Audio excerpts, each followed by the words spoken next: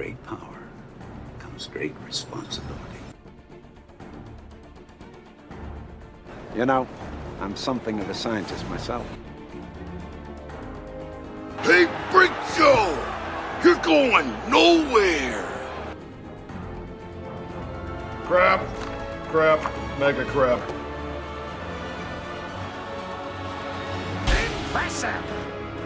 You were meant for great things. You're taller than you look. I hunch. Go, Webb, go! He's a criminal, that's who he is. A vigilante, a public menace. I'm Spider-Man. What's going on, everybody? Welcome back to a brand new episode of Assembly Required, an MCU retrospective, the show where we reassemble the MCU piece by piece, movie by movie, episode by episode, and sometimes, instead of reassembling the MCU, we reassemble something we've already assembled. We reassemble it. Today, we are reassembling Spider-Man, the Sam Raimi directed, starring Tobey Maguire, and the lady who plays Aunt May. I've also got the boys here with me to talk all about it. My web slinging trio here. We've got Robbie, we've got Chris, and we've got Peaches. Gentlemen, what up? Tally ho, Webb. Go, Webb, go. Fly. I'm really excited to have Soundlord here to talk about the Sam Raimi Spider-Man since he refused to join us last time by getting married. Yeah, I was busy. Sorry. What a jerk. Speaking of life events. Snorkeling with an octopus. Speaking of life events during You can't say that about Angela. No. The octopus was with both of us. Okay. Wait, what were you doing with an octopus? Snorkeling. Oh, sorry. Yeah. That's what they call it these days. I zoned out for the first half of that conversation. Oh, boy. I want to use our early episode banter, by the way, to shout out listener Derek, who just welcomed his son into the world. Yay! I don't know when listener Derek and his son will be listening to this episode, but I did want to. The segue from what we just talked about to that made me think that Derek's son is an octopus. I haven't seen any pictures that yet, makes so... That makes him Octodad. That makes me think of Men in Black, where Will Ock. Smith delivers that one baby that That's what cephalopod baby thing. And then it spits on him. Yeah, it's like little Kit Fisto. You'll be shocked to know I hate that scene. Derek, I'm sorry for what we just did. Congratulations on your mollusk. Gentlemen, we did it. We finally released the Spider Cut. So hopefully you guys have gotten a chance to listen to the Spider Cut. It was the very first thing this group that we have here, minus Chris, ever recorded. It was the sort of the test. We called it a pilot 100 times. We didn't even have a name at the time.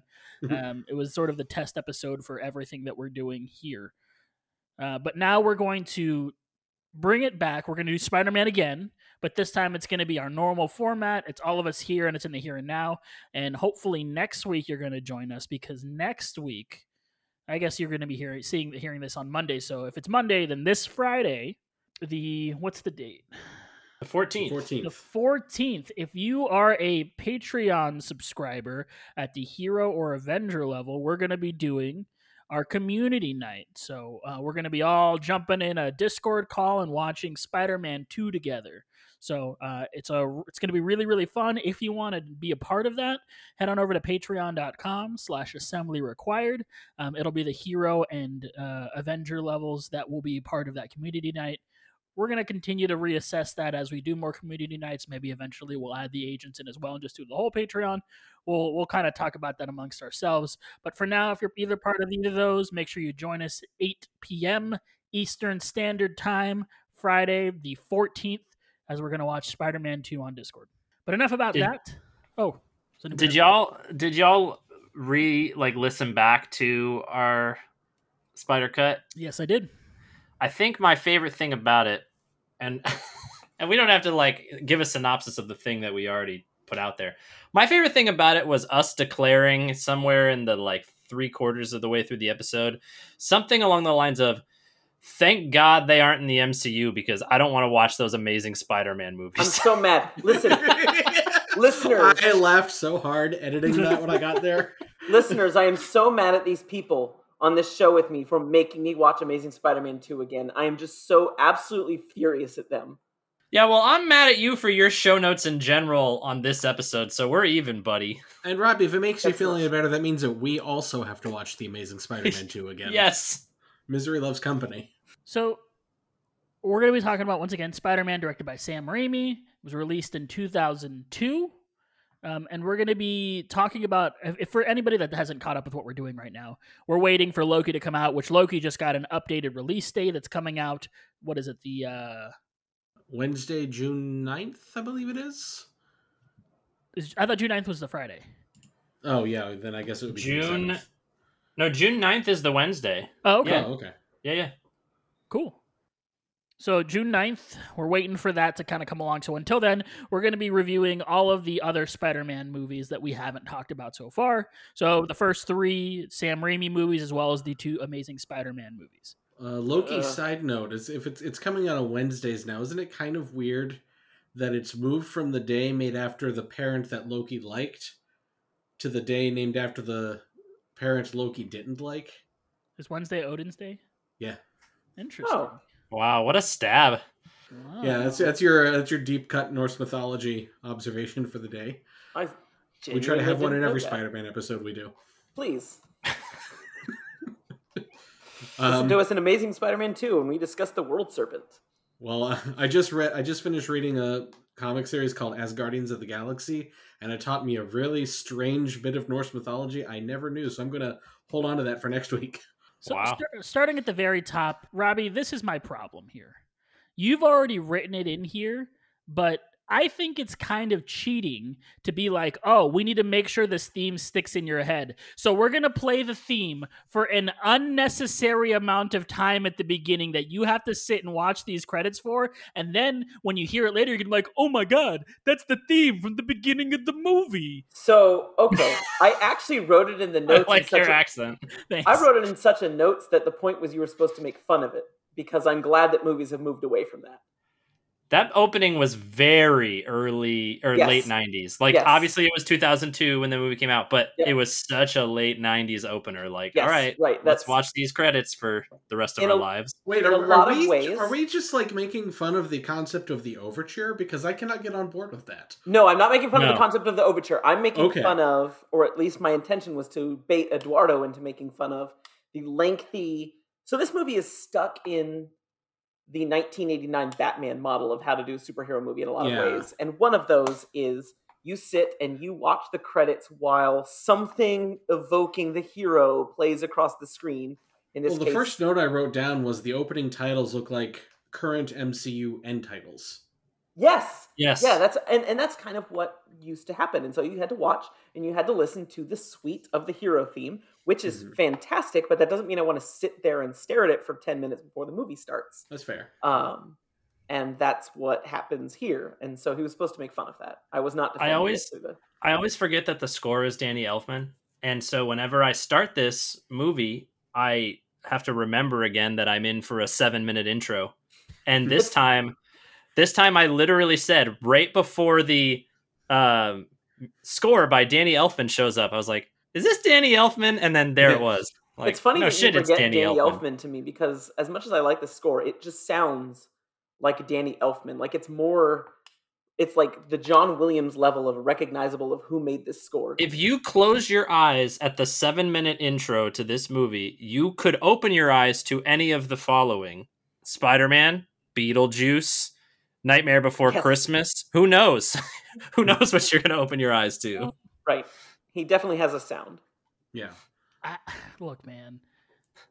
First off, I was going to talk about this opening crawl sequence because it pissed me off when I first watched it. So you didn't bait me. I bait myself, sir. But you thought I was defending it.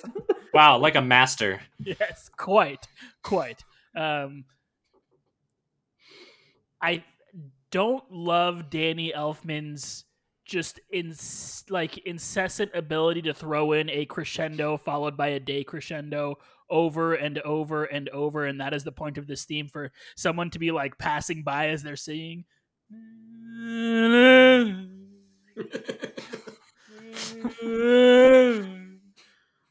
Danny? Elfman?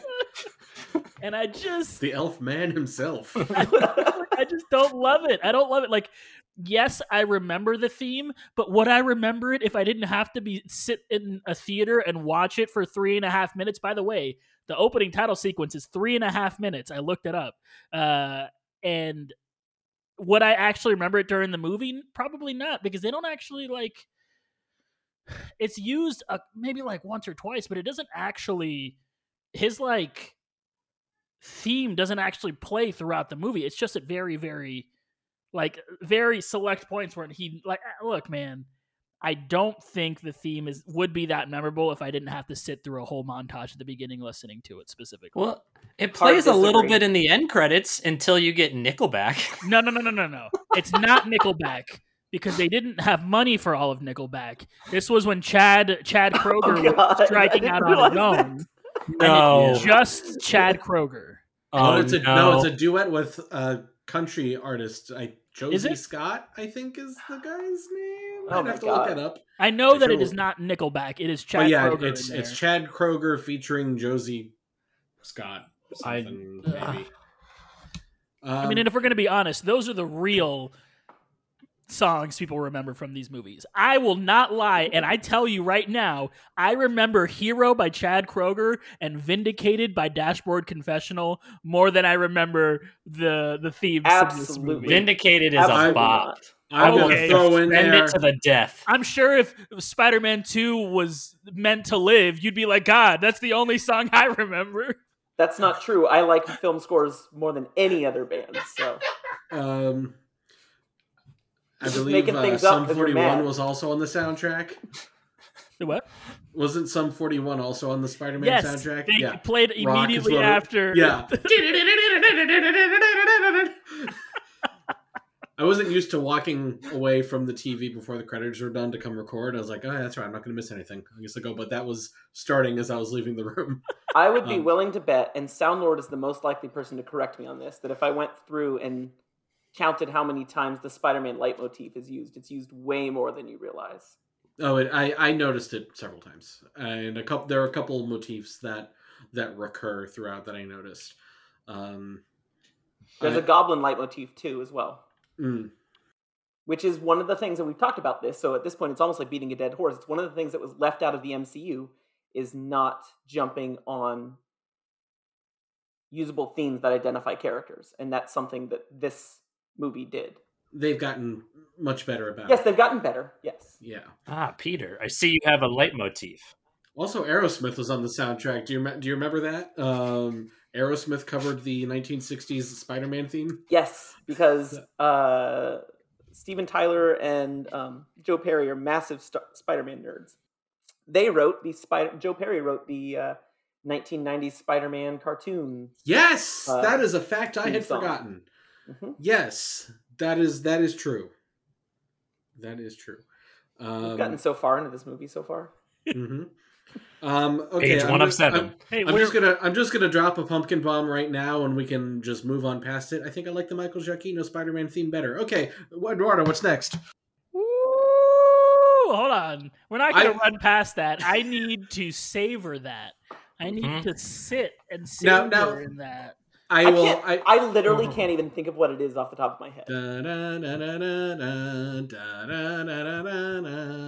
one from the MCU. And it has this cool little pizzicato part to it. I think it's really good and underrated. And this is not to say I don't like the Danny Elfman theme. I like the Danny Elfman theme a lot too. Maybe it's just because Angela has a Spotify playlist that plays a bunch of Marvel songs, so it gets in my head more. I don't know, but I like it. I think it's good. Well, I think for me, I don't think, unless I had just watched this movie, I don't think I could sing this to you. And I've seen this movie a lot, and I don't think this is not one that sticks in my head for me personally. But there are a few out there that you asked me, and I could right off the top of my head go into, and I just don't think this is one for me personally. I mean, if I'm ranking Danny Elfman superhero themes, Batman, good. I would put. Yeah, I definitely think if I'm just ranking Elfman, I would put Batman ahead of this. I would put Beetlejuice ahead of this. Yeah, for the record, I agree with that. Yeah, I just think that Danny Elfman did a better job of hero themes than most MCU composers did. Yeah, but that's like saying, oh, you're getting an A on a test compared to a pile of rocks. Like, it's that, like, the comparison there isn't.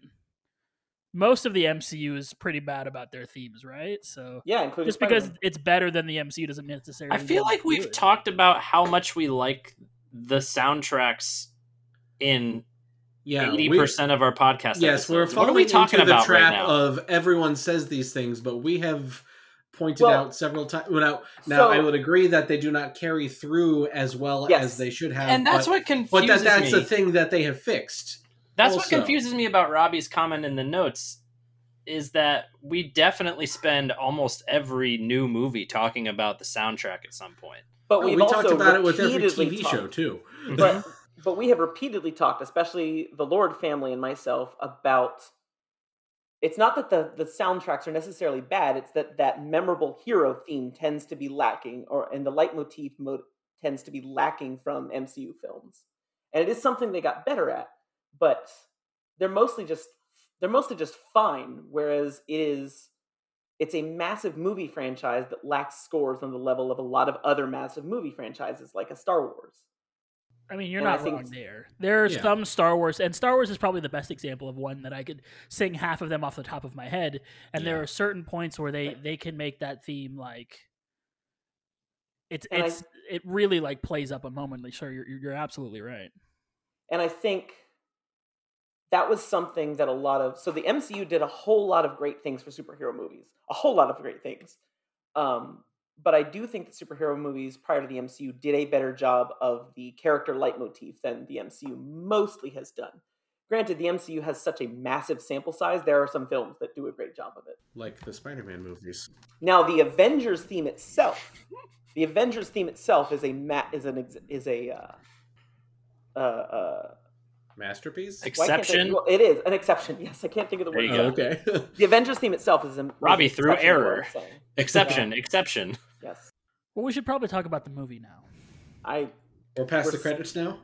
We have now talked about the credits for longer than the credits, which I thought was impossible. Mission accomplished. We talk about everything longer than the thing itself. True. We did 8 hours of Avengers Endgame. And a voiceover set in New York. Our hero, Peter Parker, this time played by Tobey Maguire. Every time I hear Peter Parker now, I think, hey there, Peter Parker. Tells us a story of his life is not for the faint of heart, but at its heart is a story about a girl. I have to interject here and say that what I wrote down here was that this opening monologue had big high school creative writing class energy. Yes. Yes, it did. Yes, it did. Where you start off talking about, the story I'm going to tell you is that little did I know that my life would change the very next day. Yeah. And he opens it with like, are you sure you want to know? I mean, I sat through 3.5 minutes of credits, so yeah, I'm you should committed now. Yeah, please tell me. Don't waste any time. It's just such a weird statement. I remember thinking this way back with the trailer, where it's like, it's acting like Spider-Man is some sort of scary hero that you're going to be afraid of hearing about. It's like, he's pretty popular and honestly kind of innocent. Like, there's nothing. Right. I mean, maybe for the audience that they're going for, though, they needed to preface it with that, I guess. And that's a good point. That's exactly the point that I wanted to make in a moment, is this movie is still stuck in feeling like it has to apologize for being a superhero movie and has to take superhero movie and parse it through some sort of like lowest, or what it thinks is lowest common denominator cliche story framework. And that's what's happening. And that's why I hate, spoiler, every scene with Mary Jane in this, because it is, I hate this Mary Jane too, by the way. Because it is just feeling like it's got to give some sort of like super basic cliche love story. This whole thing where the guy gets bitten by the radioactive spider, it's actually about a girl, because it feels like its audience still can't just enjoy a comic book superhero movie, which fortunately, the point of this podcast is we've gotten away from that. But in 2002, we hadn't yet. Can we clip most of what Robbie just said and submit that as our Amazing Spider-Man 2 podcast episode? Because that's basically the Amazing Spider-Man 2. If it gets me out of watching Amazing Spider-Man 2, absolutely. But that was even worse. Amazing Spider-Man 2 was bluntly saying not just we need the cliche, but that we literally specifically need the Twilight audience. So, while also saying this movie is about setting up 5 other movies that will never actually happen. I forgot about that. God, why are you doing this to me? We're not even watching it. Yeah. I don't necessarily agree with that, but then my wife loves Amazing Spider-Man 2, and she's definitely the Twilight audience, so... Wait. Maybe I'm not... She loves what? Oh, she's going to be on this episode because she likes the Amazing Spider-Man movies. No, she does not. You have to be lying to me. She really likes them. We're full of surprises today, Robbie. Everyone's full of surprises. The voiceover introduces us to the girl in question, riding to school on the bus, Mary Jane Watson. Meanwhile, Peter Parker himself chases after the bus to the laughter and derision of everyone on board, save Mary Jane, who insists the driver stop and let him on board. And then he was like, I'd take that guy. And then it points to some guy that's overweight and it's like, I'd even be that guy. Shut the fuck up, Peter. Hey, fat jokes. Yeah. We have to show that Peter Parker's cooler than someone. Right. There's a few things in this movie that feel very outdated. I agree. Mm-hmm. Peter and Mary Jane's bus drops them off at a high school class field trip to the science department of Columbia University. They are joined by Peter's best friend, Harry Osborn, Franco himself, dropped off in a Rolls Royce by his father, Norman. Harry introduces Peter to Norman, who tells Peter he is something of a scientist himself. You know how many times I watch this and I go, from the meme! There are so many memes in this movie. Yes. And is impressed that Peter understands papers Norman has written on nanotech. He's also... I think impressive. Norman is a little too quick to be like, oh, Peter, you're so good, because he's like, you read my papers? He's like, you read my my research? And he's like, yeah, I did a paper on it. And he's like, oh my God, you did a paper? For all you know, his paper was shit. Like, what do you mean? Oh my God, you're the son I always wanted and never had. You wrote a paper on this thing. It could have been the worst paper of all time, but hey. I got a D+. At the science department, a researcher shows off a series of genetically enhanced super spiders with a range of unique abilities. Shout out to my favorite part of this whole opening sequence, the teacher who is angrily whispering the whole time. Yes. You talked through that man's entire presentation. Let's go have a conversation about listening. Yeah. Yeah, I enjoy this sequence setting up the concept of spiders for us. Yes, because we needed to know that spiders webs. I know I said this in the previous version, but this is another part of the movie where it's like, man, you really spelling you are holding every audience member's hand through this whole scene. Here's what this spider can do, and here's what this spider can do, and one day we're gonna combine all of them together, and look, that spider's missing that can do all of those things. Where did it go? And I like how she's super chill about it. She's like, oh, no biggie, just one of these. Right, one of the spiders is missing. Oh, okay. Engineered spiders, but no, it's okay, it's fine. Probably like a $3 million spider, and she's just like, whatever. It's such a contrast to when, first of all, when he's introduced in Civil War, when he's just like, well, I can do these things, and everyone's like, okay. And then the glossed over, so you got bit by a spider? Yeah. Okay. That's the most we got. Because by then, when you've got a whole superhero universe, you just kind of accept that weird stuff happens. Yeah. And people get powers because of it. While taking when you've already introduced Thor, you're like, okay, I can buy a guy getting bit by a spider. Right. While taking pictures of Mary Jane for the school paper, an escaped spider lands on Peter's hand and bites him, though he thinks nothing of it. I also think this scene is kind of weird, because when he's like, can I take your picture for the paper? She's like, oh, sure. And then he takes one picture, and then he takes another, and then he just keeps taking pictures of her, and it's really weird and creepy, and she's going along with it, but it felt super awkward the whole time. Yep. He's got super neck breather energy. Okay. Almost 100% of the time that he talks to Mary Jane. Yeah.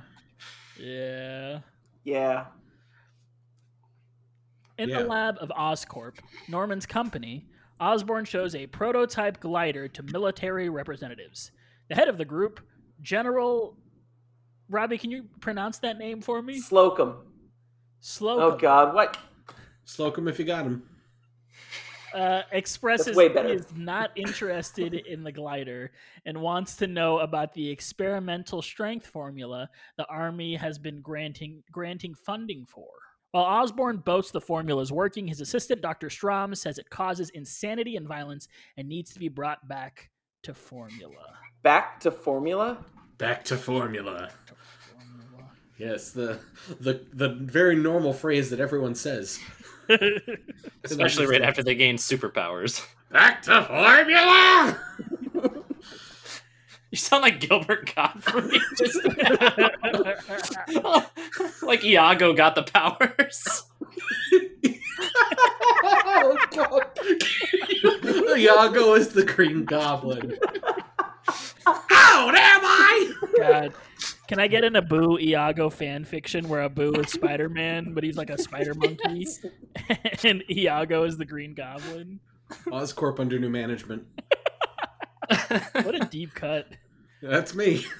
Slocum tells Osborn he has 2 weeks to get the formula working, or he's pulling their funding and giving it to a prototype exoskeleton made by another company. Prototype exoskeleton suit. Another company. We find out later it's not Stark, but like Quest, I think. Quest or whatever, but yeah. Johnny Quest. Quest. You know what they're doing. They make nutrition bars now. They do. Full circle. Sony does. After they got blown up, they're like, oh, we got to get out of this business. At home, Peter's uncle Ben Parker talks about his recent unemployment with his wife May. Why did I just read that? Why do we care?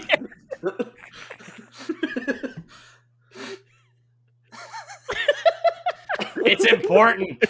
He doesn't know anything about computers. All these people, computer analysts, computer engineers. There's people analyzing the computers now. Seriously, I thought of the Homer Simpson line, oh, the internet, they have that on computers now? Even the computers need computers. Yo, dog.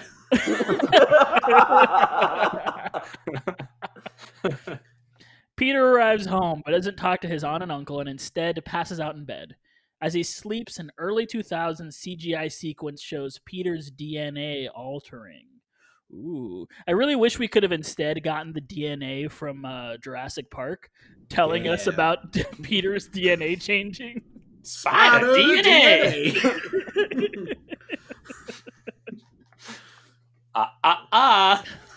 They sell all this Mr. DNA merchandise at Universal Studios now, and I want it all. Oh, really?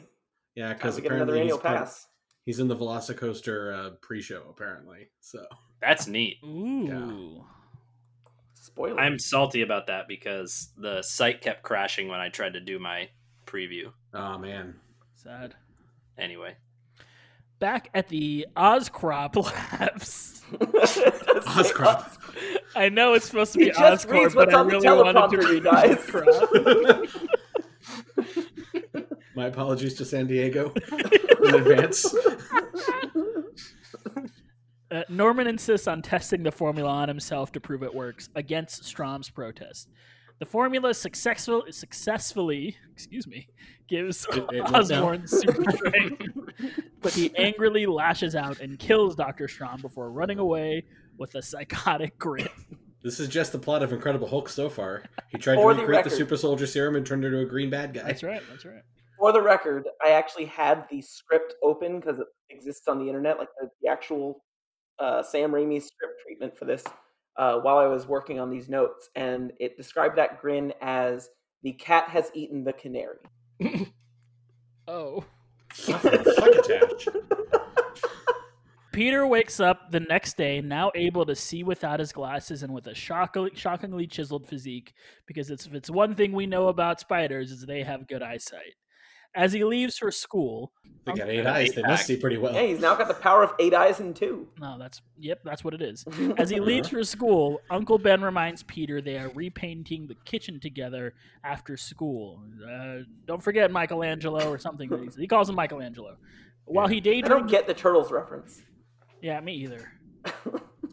While he daydreams at the bus stop... Another New York superhero. ...about talking to Mary Jane, the bus again leaves him behind.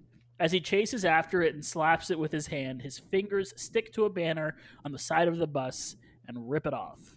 At school in the cafeteria, Mary Jane starts to slip and fall, but Peter shows off impressive reflexes and is able to catch both her and her lunch tray. Robbie, that was like in the trailers too. When you wrote these, Did I what? You said you were reading the script when you wrote these. Yes. We are getting into impressive detail about this movie right now. I was writing really fast. I didn't have time. Fast? Normally I delete a lot of stuff once I start editing. I see. Feel free to skip things. You're allowed.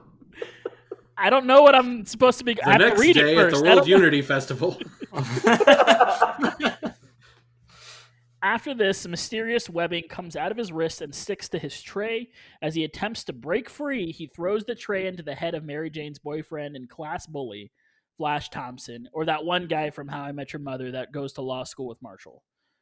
Thompson angrily confronts Peter in the hall, but Peter shows off the ability to sense incoming danger and fast movement. He easily avoids Flash's attacks and then ends the fight with a single punch that launches Thompson across the school. I don't believe that Mary Jane would be, even for a second, like mad at Peter for defending himself. Right. Like, that's one scene where I'm finally like, okay, Tobey Maguire did cool thing. Right. And then she looks at him like, you've never disappointed me this much in my life. Like, did you just watch your boyfriend try to beat me up, dude? So, not to defend this movie's Mary Jane, because I'm really going to try not to do that ever, but I definitely did take that look as more of a, like, who are you? I didn't know you. Less of an anger and more of a, you're not mild-mannered Peter Parker. Really? Because it looked to me more like, how could you do this? Yeah. You're strong. Yeah, like a spider. Also, real quick, this movie does a pretty good job on a lot of Spider-Man stuff, but it does a terrible job on like what Flash Thompson is, and I think that just gets back to kind of Peach's point earlier, where they shorthand a lot of things for their idea of what the lowest common denominator is. Flash Thompson is not, boring, routine schoolyard bully like he is in this movie. Like, this is just a stupid dolt who likes to punch people.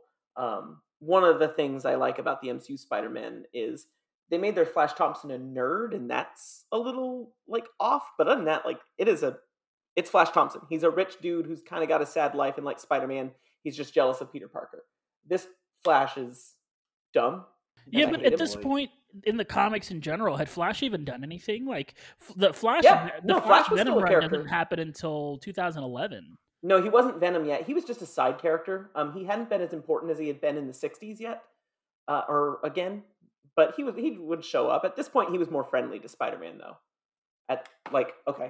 In this point in the comics history, he was more friendly. But the Flash from the high school years of Spider-Man, not necessarily a good dude, but he's not as just one-dimensional jock as this one is. Toby doesn't dunk on him, though. That's true. I guess for the purposes of this movie, they didn't need him past, we need to demonstrate that Peter Parker is strong now. Right. And now a 2-second point I wanted to make has been derailed, but that's fine. You're right. After running away from school, Peter starts to discover his new abilities. Tiny hairs on his fingers allow him to climb the wall of a building. Enhanced speed and jumping abilities allow him to jump across rooftops. Webs come organically from his wrists. No web shooters required. And he attempts to use them to swing across the sky, though ends up smashing into a billboard. With the benefit of hindsight, how do we all feel about organic web shooters? I am going to make all of you go through this again because I don't even remember. One thing, so we talked pretty positively about it. I wasn't going to give you a synopsis of the previous episode. What I was going to say was the thing that I realized when I was talking about it was that we all agreed it would probably hurt a lot for the web to come out and then him to grab on it, and if it's not fully disconnected from his wrist by that point, he's swinging on a web that is also partially in his wrist. Can you imagine? Like, it sucks getting an IV. That's probably exactly what it feels like every time he shoots a web. Mm-hmm. Yeah, or like, imagine, pulling a huge, you ever like, you gotta get a hair pulled out of some, yeah. Yeah. I'm gonna be. Well, you weren't on the episode, Soundlord. How do you feel about organic web shooters? since when I first saw this movie, I don't think I realized, because I wasn't like a big Spider-Man fan going in, I never thought about where the webs came from, so I was just like, oh, okay. And looking back now, I'm so used to web shooter Spider-Man that it's like, why did we make that choice? Was it just to not have him have to invent it? Well, we've already established that he's really smart, and you could have done it. You know, we got a montage. Yeah, of him. he wrote a paper. He wrote a paper, so we know he's smart. We got a montage of him designing the costume, so we know he's creative. Right. So, yeah. I mean, I think the Amazing Spider-Man, for all the things it did wrong, it at least kind of showed him like tinkering and I figured this out. Did he like steal it from Oscorp and like design it to his own to a degree, but it was like invented by his father, right? So it was more like he was reclaiming. And that was when the Amazing Spider-Man did mechanical web shooters. My brain was definitely, I'm gonna like this, and we'll get to how I feel about that. I was angry about the organic web shooters when I first saw this movie. I don't think it bothers me as much anymore. It's not worth getting angry about, but yeah. I remember being in the theater and my brother just goes, "What the hell?" like loud enough to hear. If you don't know anything about superheroes, and like maybe this is your first superhero movie, or you just haven't seen that many, it's not that far-fetched of an idea. Like it is and it isn't at the same time, because you're like, yeah, this guy has spider things. He does spider things. I guess he can shoot them. Sure, whatever. It's like you're not going to be like, I could buy him crawling on walls, right? But webs out of his wrist. Right. That's ridiculous. That's where I draw the line. Yeah. Right. And Dead Horse again, I think they were wrong for not thinking audiences could handle a real superhero movie, but this was before we had multiple billion-dollar making unapologetic superhero movies. You know, if they took out the 42 minutes of this movie where Peter Parker is just staring at Mary Jane, then they could have totally had time to make a Peter makes the organic or the mechanical web shooter scene. Peach. They would have just used those 42 minutes for more credits. That is true, yeah. They would have played the entire Nickelback or just Chad Kroeger soundtrack. I'll preface this by saying that when I watched this movie, I was 11, and I was very upset about the organic web shooters as an 11-year-old would be. High five. Now that I'm older, I don't care at all. Mostly because the web shooters... Retract high five. Haven't really come into play in any other Spider-Man movie that I like. Like, none of them are like, they're not really used that interestingly. Like, the most interesting use of a web shooter is when Peter is teaching Miles in Into the Spider-Verse. That is the only interesting use of a web shooter in a Spider-Man property. Like, I don't think the MCU Spider-Man, like, they cover the web shooters at one point. They talk about how Peter made this, like, this material that is super strong or whatever, and he like created the web shooter himself. But besides that, it's not really used that well, except to like be a piece that he wears on his wrist. So like I don't think it like makes that much of a difference. It's for drama, for that I ran out of fluid. Oh no. Yeah. That's weird. That makes it sound like amazing. Like Into the Spider-Verse just has a better grasp on how to use the character in a movie. I mean, hear me out. Has he ever run out though? But in Tom Holland, I think in Far From Home. Any of them. Yeah, no, in none of the movies has he ever run out. But that's like a common thing that happens. No, he runs out. He runs out in Far From Home. Does he? Mm-hmm. Yeah, it's not important enough for you to remember it clearly. It's not super important to the movie, but yes, he does run out in the bridge fight. Okay. Yeah, It is completely forgivable that you've forgotten. Yeah, maybe what I'm saying here is Into the Spider-Verse is the best Spider-Man movie ever. But hey, I don't think we'll argue that on this podcast. How dare you? How dare you say the thing I agree with? At the Norman residence, Harry finds Norman on the ground, passed out. Norman has no memory of the night before, and 2 Oscorp employees arrive to tell him Strahm is dead and the experimental glider has been taken. I love this interaction because it's so goddamn unnatural. With the lady that comes in to tell him that, sir, and he's like, "Don't disturb me." She's like, "Sir, the Dr. Strahm is dead." And he's like, "What?" And she's like, "And the glider and this." And he's like, what about the glider and the suit? Like, get on with it. She like piecemeals it so that he can respond, and then he's like, what about the glider and the suit? It's so unnatural. It's so funny. She's like vague booking. Yes, she's like being super vague with this boss that she's trying to tell all these things to. Guess what we did and didn't find in the lab?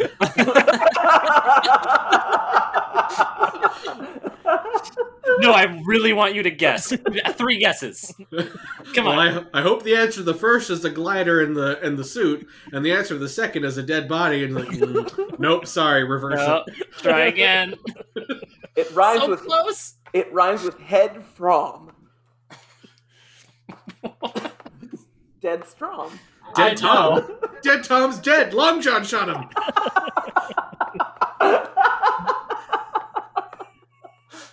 That night, Peter encounters Mary Jane, also his next rude neighbor, nice job, Robert, hiding from her father's abuse of her and her mother. The two start to connect over Peter's memories of MJ's past school performances, but are interrupted when Flash arrives to show off his new car. Realizing he needs a cool car, Peter shops the classified and sees an ad for winning $3,000 by surviving a match with the professional wrestler Bonesaw! Bonesaw's ready! That was pretty good. Snap into a skinny John! I want to be a macho man. Uncle Ben and Aunt May discuss their concerns over what's going on with Peter when Peter leaves to go to the wrestling match. Ben insists on driving him. When Ben drops Peter off, he tries to get through to his nephew about what has been going on, causing a fight as the younger Parker refuses to open him up about what's happening to him. Ben reminds his nephew that with great power comes great responsibility. But Peter angrily counters that Ben is not his father and leaves. You're not my father. Thank you. I can't not laugh at that. Peter, I might not be your father, but I am. Peter enters the match using a costume that hides his identity and the name Spider-Man, and is put in a cage match with Bonesaw. And I have to just put on Octavia Spencer is the one who signs him in. Yes. Okay, it's been so long since I saw this movie. I forgot she was in it. I forgot, or I never realized she was in it. Never realized Joe Manganiello was in it. Elizabeth Banks. I'd forgotten Elizabeth Banks was in it. Yeah. Lucy Lawless I did not, is in it? but she's... Wait, who is Lucy Lawless? It's Punk Girl. It's interesting to think... I think it's just a cameo. But... Oh. Yeah, it's interesting to think that, like, when this movie came out, we were like, oh my god, Bruce Campbell! It's a Sam Raimi film. There's Bruce Campbell, and now we're all like, oh look, it's the guy from How I Met Your Mother. He tried to go on as Man Spider. What a dork! Using his new abilities, Peter is able to avoid and then knock out Macho Man Randy Savage to the crowd chants of Spider-Man. After the match, the promoter pays Peter only $100, saying instead of surviving 3 minutes, he pinned Bonesaw in 2. When Parker protests, the promoter tells him, I missed the part where that's my problem. More memes. That's some McDonald's chicken nugget math right there. You can get 10 chicken nuggets for $5, or you can get 20 for $5.20. Yeah, you survived 2/3 of the time I asked for it in the paper, so here's 1/30 of the amount of money I was going to pay you. That last minute is the hardest. Amen. As he leaves angry, Speaking of Slocum, Doug robs the promoter at gunpoint and runs away with a bag of cash. Parker refuses to stop the thief and allows him to escape in an elevator. When the promoter complains, Parker mocks him with, I missed the part where that's my problem. Ooh, got it. Ironic echo. Zing! Honestly, I don't know. Maybe I'm just like some sort of hippie liberal or something. But at this point, I don't think Peter's done anything wrong. Like, no. That asshole should have gotten robbed. Peter shouldn't have stopped him. Like, right. Insurance exists. That man has a gun. Like, it's just...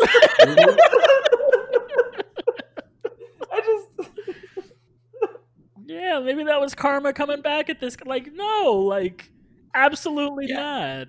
It's meant to play off like irony, right? Like, you didn't stop this guy and he killed your uncle, but you're right. Like, why should he have stopped that guy? No, he was just wrong. You're supposed to feel bad about always doing the right thing, but maybe the right thing there is letting the guy get away with the money. That's what I feel. I think also any option that gets you not shot by the end of it is not a bad option. And the first guy that shows up to the elevator that's not Peter Parker, that's chasing after the criminal, is a cop. Yes. Yeah. Why didn't the cop take care of it? Yeah, he's like, how come you didn't stop him? I'm like, that's because that's your job, right? Sir? Yeah. With all due respect, officer. On his way back from the match, Peter finds a crowd and police gathered where Ben was supposed to pick him up. Peter pushes through the crowd to find Uncle Ben on the ground with a gunshot wound following a carjacking. Uncle Ben dies in front of Peter. Peter listens to the police saying they have found the carjacker and are in pursuit, and he angrily puts on his mask and runs that direction. You ever notice in movies, whenever there's like a police scene, the main character always runs to the front because they just know that someone they care about is in the middle of that police scene. Just once I want to see a movie where they push the way to the front and it's someone they've never seen before and they're like, oh, okay. I was just curious. I was going to go with the obvious. I was going to go with the obvious. It's like, oh, there's a police scene. Well, I'm going to keep moving. Yeah, like, oh, doesn't seem like I should stay away from that. That looks like a... that looks important. I'll stay away. After a long breath and a leap of faith from a rooftop, Spider-Man teaches himself to web swing from building to building, spotting the police chase and catching up to the car. Robbie, you like the music here. That's as much I like the as whole you get. thing. I like the whole thing. We've already talked enough about the soundtrack. I guess we've already covered it, but I just still really get hyped with this scene. It was so cool to actually see Spider-Man swinging on screen. It was fantastic. And then the Danny Elfman score really makes the scene even better. It is a fantastic, leitmotif. We've already talked about it. And then part of what makes me really excited about the Miles sequence in the Spider-Verse, on top of just being great on its own, is I'm fairly certain it is supposed to be a little bit of an homage to the Sam Raimi first web swinging scenes. So, I love this. It's fantastic. All of my energy for talking about how great the scene is has been sapped away already. That's my one job here today, Robert. I will say, I don't think it's a fair comparison, but when I think of great scores, one of the properties that stands out to me the most is Avatar: The Last Airbender. That TV show's score is maybe one of the best that I've ever heard, and I could recite all of those songs to you. And it's not just reciting the songs, it's their use in a lot of the scenes that they do there are like so emotional that I feel things every time I hear the songs now.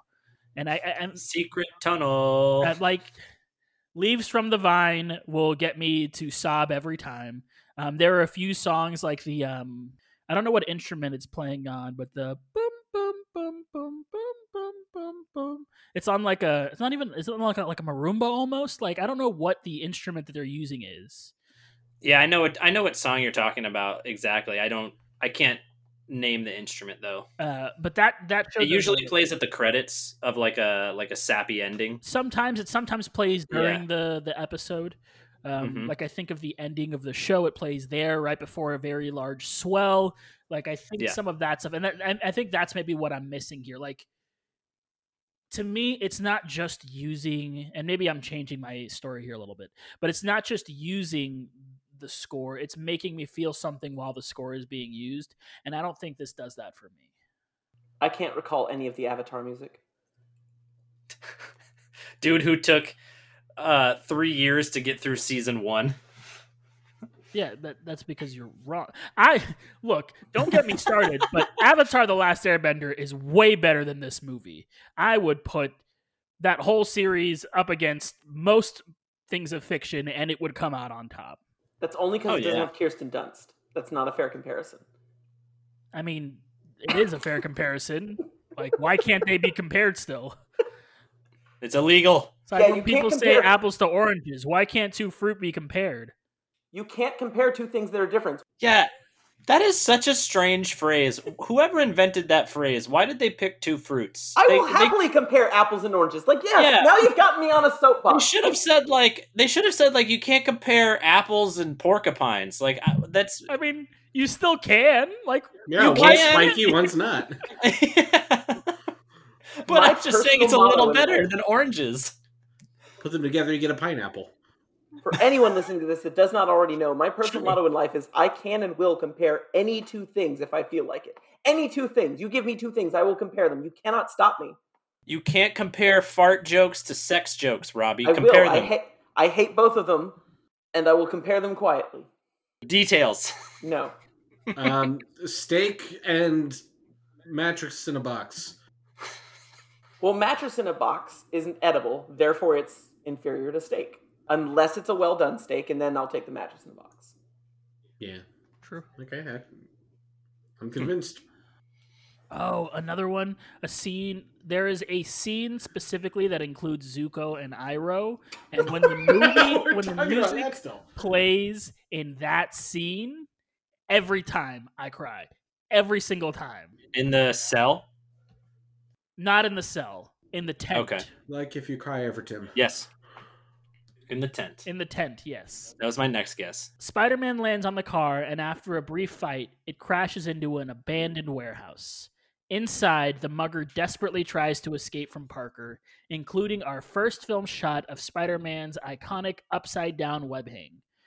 Peter eventually beats his uncle's killer to a pulp, but as he begs for his life, Peter recognizes him as the same mugger he let escape in the elevator, except when in Spider-Man 3 we realize this wasn't even the guy that killed Ben Parker at all, and was just his partner. Oh, yeah. Ugh. What a fun retcon. Stop. You're gonna get me going. While Parker stands stunned, the thief pulls a gun on him, but his spider sense and strength kick in, disarming the shooter, who falls backwards through a window to his death. Peter returns home to console Aunt May. At Quest Aerospace, General Slocum watches the test of their flying exoskeleton, announcing he will be happy to pull Oscorp's funding. As the test stops, however, a cackling figure flying the Oscorp glider appears and kills everyone on site with a volley of rockets. I understand where the suit came from. Do we know where he got the mask from? Did he make that? If I remember correctly, this may be something I'm just making up, but I'm pretty sure somewhere on like one of the commentaries, they discussed that the idea was it's like a... You're going to laugh, and that's fair. So I'm going to warn you, you're going to laugh, and it's fair. It was like a tribal mask that he owned and wore. Oh, because he had all those different masks in his gallery? Yes. Okay, well, glad it matched the exact hue of his suit. The actual answer is that the animatronic goblin mask that they made didn't work well enough. Oh, do you know? I've seen the video of that. That would have been cool. Yeah. When I was younger and I watched this movie, I did not notice this, but rewatching this as an adult, like when we did for the pilot episode, I saw through the mesh of the mouth of the goblin mask, and I couldn't not see Willem Dafoe's mouth the whole time. And something about that was really awkward. Yeah.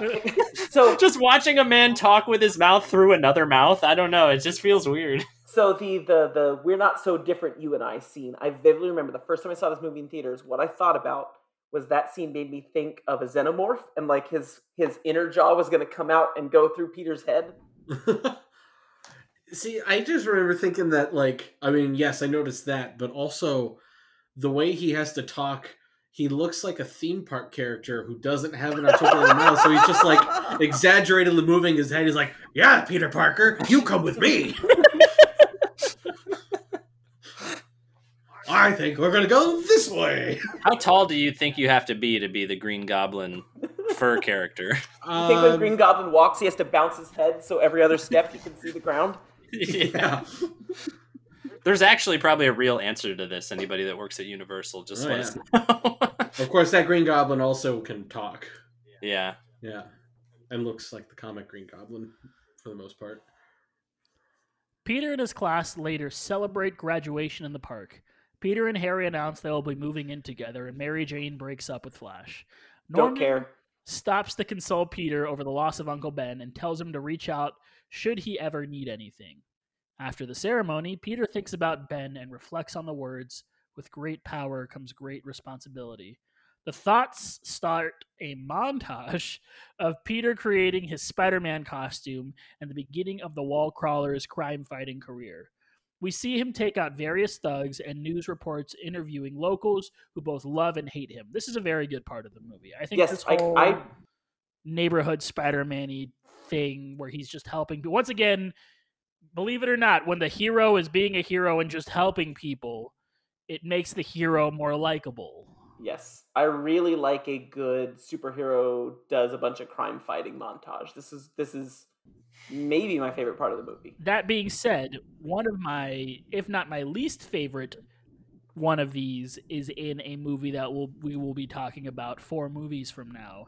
And it is the worst montage. The skateboarding one? Of all time. Is that the one at the end of Spider-Man 2?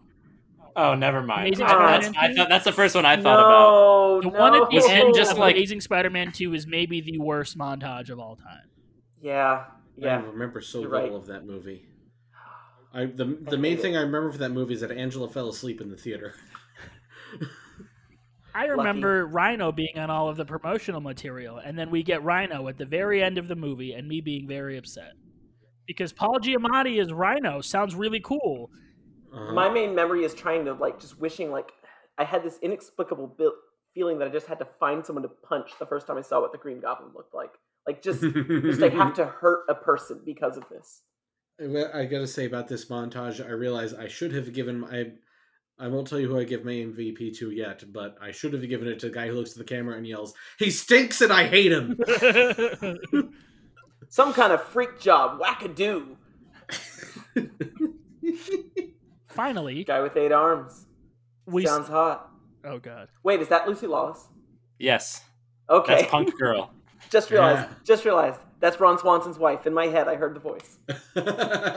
Finally, we see Spider-Man on the cover of the Daily Bugle, while the editor-in-chief, J. Jonah Jameson, insists he's a criminal and demands someone bring him more pictures of Spider-Man in order to make him infamous. Later, Peter runs into Mary Jane, finding out she is working at a diner and has been dating Harry, which Harry failed to ever mention to his friend and roommate. Peter heads home, where Norman asks about who Harry has been dating, but he refuses to answer in front of Peter. Norman, having taken a liking to Peter, offers him a job at Oscorp, but Peter declines, seeing the ad for pictures of Spider-Man in the Bugle. What a weird interaction as well. Yes. Let me tell you one thing. If I'm like, ooh, freelance photographer, job at a giant corporation that my friend's dad owns. Sorry, guys, maybe I'm not a hard enough worker, but I'm going to take the cushy job that my friend's dad is super successful. It's because he secretly got a D+ on that paper, man. He didn't want to admit it. It's like when you get offered a job and you don't take it because you're like, nah, I'm going to get exposed. This will not go well. Parker rigs up a camera while he stops a bank heist, then takes the photos to Jameson at the Bugle. Jonah buys them, but continues to insist Spider-Man is a menace, despite Peter's protests.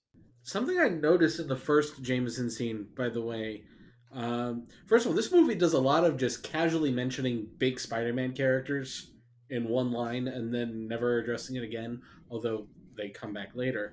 But he mentions that Eddie can't get a good picture of him. And on the TV, I noticed behind J.K. Simmons, behind that guy on the TV, when he mentions Eddie, you see a pile of black goo. In the script, I don't remember that. In the script, there's an entire interaction with Eddie where they call him Brock. He insults Peter. Eddie Brock was supposed to be in this movie. And I believe, if I understand correctly, scenes were shot with him. They were just edited out. Was it Topher Grace? It was not Topher Grace. Okay. You mean the man who killed that 70s show? Yep. All of this is fun. And Spider-Man 3. It's Spider-Man 3. He killed both of the properties he was in instead of and his whole career. Of them. He was in that movie where he dated Scarlett Johansson. That was fine. Good for him. Yeah, no, it's also weird considering that Sam Raimi hates Venom. I mean, it's all very clear now that he hates Venom. But Yeah. Stop. when are we gonna get a good Venom movie? When are we gonna get a good Venom period? You didn't like the last one? This is sarcasm, listener. Dear listener, I'm being sarcastic. You know, if we ever do that movie, I'll be very interested because I know a lot of people who like that movie, and I just kind of don't talk about it. My main problem with that movie is that this alien symbiote shows up on Earth, inhabits Eddie Brock's body, and then just like he just knows perfect English well enough to say ridiculous slang that doesn't jive with the Jive. He makes me uncomfortable the way he talks. I think some of that can be. We're not even doing a Venom episode, but I think some of that can be attributed to when the symbiote about Amazing Spider-Man bonds with the host. He like learns some of the stuff that the host knows and things like that. Maybe that's part of it, but I still don't think it's a good movie. I think it's a bad. I think my problem with that movie is that I don't care about what they're doing 100% of the time. Like it's a better Venom than Spider-Man 3 did, but that's like you said. A+ versus bag of rocks. Well, right, and this dude, Tom Hardy's not doing a bad job. Like, he's doing a good job with what he's been given. Is it the Eddie Brock I want to see? Probably not, but I don't think traditional Eddie Brock works as a starring character. Like, I don't think traditional Eddie Brock is an interesting enough leading character. So change him up, sure, whatever. But I don't care about what they're doing. I don't care about the villain. I think it's all... Right.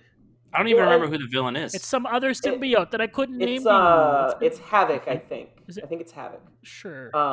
You could have said anything. I would have believed you. You could have said it's Doritos, and I would have been like, oh yeah, Doritos. Yeah, it was a symbiote. That guy. It was a symbiote that they used in the 90s. Like there is a source for it, but right, exactly. It's not a headlining villain, and I think the root of the problem now that now this is a Venom podcast. The root of the problem is that Venom works because of how he connects to Spider-Man. Like that is an important part of Venom is the Spider-Man connection. And then they just decided, let's do a Venom movie without Spider-Man. And it's like it's so weird to me. It's like if WB said, you know what people want? A Bizarro movie. But we're not going to mention Superman in it. Mm-hmm. Or like just doing a movie just about the Joker. Like just that would be ridiculous. We do live in a society. I don't know. Maybe I disagree just a little bit. I think, specifically in the comics and everything, Venom has taken on a life of its own. And while he started, hold on. Oh yeah, the big. I'm not disagreeing with that. I'm not disagreeing with that. And I think there is a way to do it correctly, but I think you need to have him interact with Spider-Man at some point, though. Yes, he can have his own movie, but there needs to be the duality. You need to understand why these guys are yin and yang, right? Why they are. So close, but so different. And they even could have gone, we talked about the MCU just throws Tom Holland Spider-Man in there, doesn't feel the need to do all of his backstory. That's, that ends up actually working very well for the most part. And I think you can do that with Venom. I think there was no reason other than playing well with Marvel and so on. There's no reason you can't have his backstory is connected to Spider-Man, but we're not going to explain that in this movie. But ultimately, that character is not going to work as well as he does if that is not the root of the character. Right. Well, we're super off track. Wow. At a festival in Times Square, Macy Gray sings a few bars of something that never charted while Peter takes photos.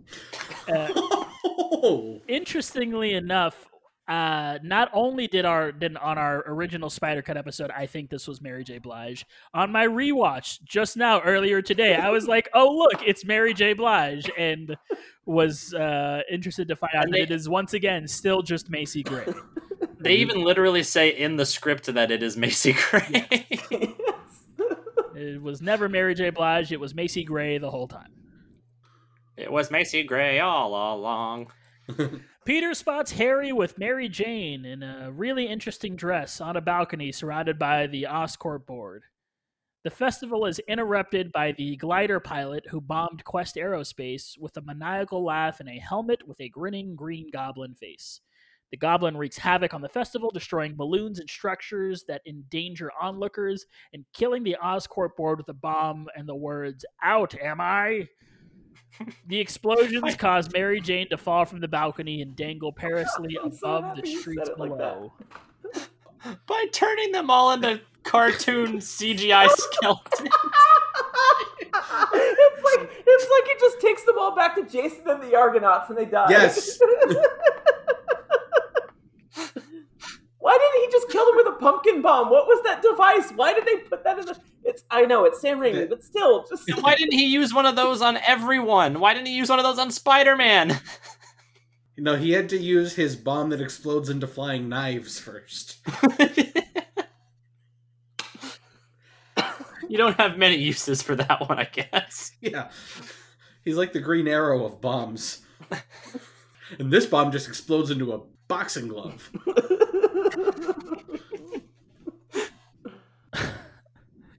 Peter puts on his Spider-Man costume and then fights the Goblin. The two are evenly matched and trade heavy blows, but Spider-Man is able to get rid of the Goblin by pulling out cables from his glider, sending it spiraling out of control. With the Goblin gone, Spider-Man rescues Mary Jane just before she's able to fall and swings her to the safety of a Rockefeller Center roof garden. Mary Jane asks who he is, and he simply responds with, "Your friendly neighborhood Spider-Man," before swinging away.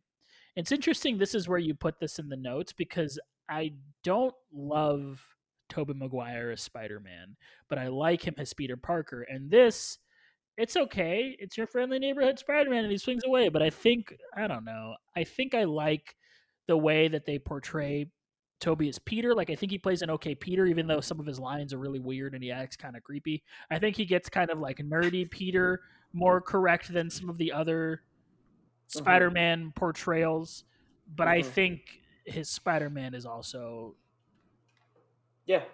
among the weakest, and I don't know if he is the weakest or not.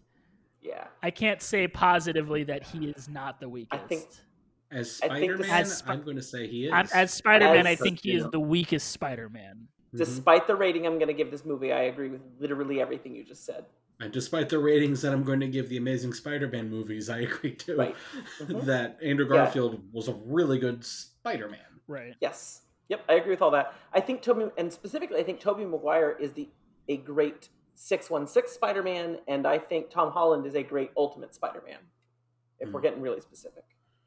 I'm sorry, not Spider-Man. Peter Parker. I don't think he's a great Spider-Man.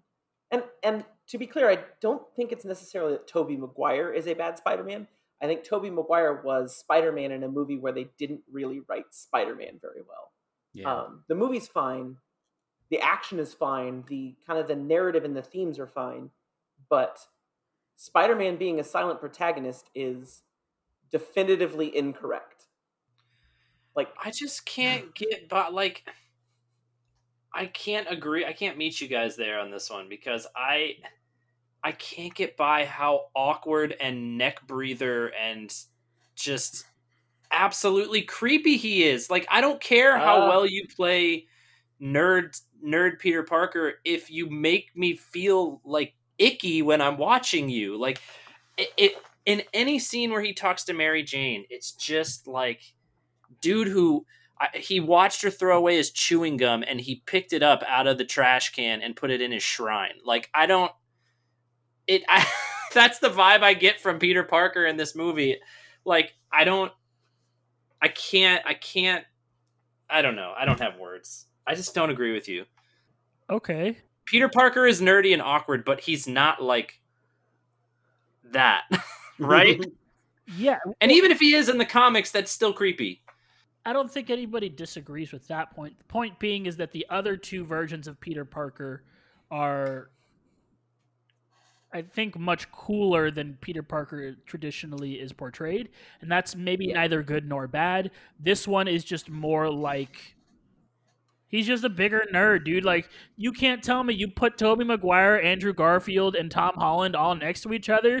You're going to be like, Tobey Maguire, he's clearly the nerdiest one out of these fuckers. Yeah, with Tom Holland, it's not so much that Tom Holland's Peter Parker is cool. It's almost like he's almost not a super original character. You don't think that Tom Holland's Peter Parker is nerdy?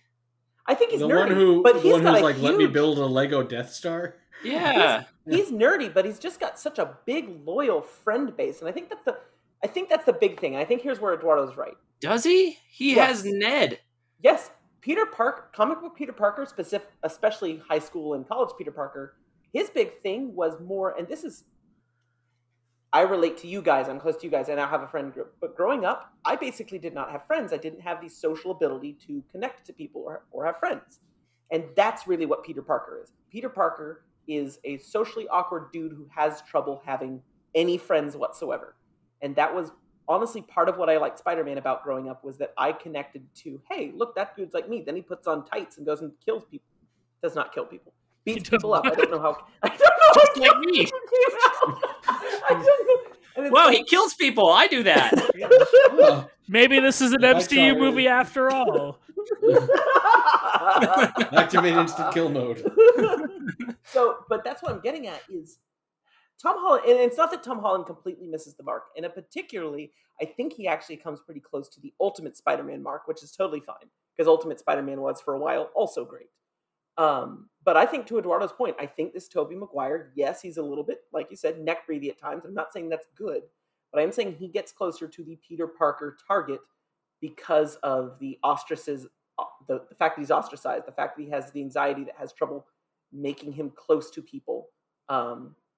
Like when Peter Parker first goes to college, even Harry Osborn is not his friend because he has trouble connecting with people, partly for his own problems. He's aloof and too obsessed with his own aunt. And so I think Eduardo was right. I think it's not that I think that, I don't think that Tom Holland's Peter Parker is cool. He's definitely a nerd, but he has no trouble having friends. And that's not Peter Parker. Well, I guess time period is also really important. Yes, I agree. Tom Holland's nerd is not what you would consider to be uncool nowadays. I think Tom Holland is exactly the kind of popular nerd that would be out there today, whereas Peter Parker nerd in this movie is the kind that gets stuffed into a locker. Like, they are of two different time periods, and so they read a little differently from each other. Mm-hmm. It's really bizarre that be a nerd now. It's bizarre that despite how I know this episode is going to end, this feels like the most I've ever agreed with Eduardo on this podcast. I don't know if the argument is being made that he's the most Peter by comparison to a comic book. Sure, like I don't have the Ramones T-shirt to argue with you guys about that. You're wearing a Marvel sweater right now. I am. I'm wearing a name one comic book, idiot. Name one, and don't say I can't do it. Invincible Iron Man. I don't know. I can't get away from like also factoring in my likability. So I guess that's a bias that I can't stop examining in this case. That's fair. And honestly, I'm going to go ahead and say that I don't think Peter Parker for the first eight years of the comic was actually that likable. Well, that makes me sad. He became the Peter Parker that was in the comics when I was growing up. He was very likable, but also not cool. It's just his wife was hot, so he didn't need friends. Ain't that the truth? Afterwards, Norman Osborn is alone in his penthouse and hears the laughter of the Green Goblin in the distance. As Norman tries to deduce the source of the voice, a mirror is used to indicate the split personalities of Norman Osborn and the Green Goblin. God, he's just doing... He is so... Oh my God. He's acting his ass off. Like, he is doing this 100... Willem Dafoe is doing this at 150% the whole time, and you just gotta give it to him, man. This is my favorite scene in the movie. He's just going for it. The swagger up to the mirror when he's Goblin. He was doing it before Smeagol and Gollum. That's when I saw the Two Towers. That's exactly what I thought of. I could not unsee it as, oh, this is the Green Goblin scene. Yeah. Even though it was only a few months sooner. Yeah, same year, right? Yeah, 2002. Yeah. What a year! It was a great year. Also, I liked Attack of the Clones at the time it came out, so it was a fantastic year. To be young and like Attack of the Clones.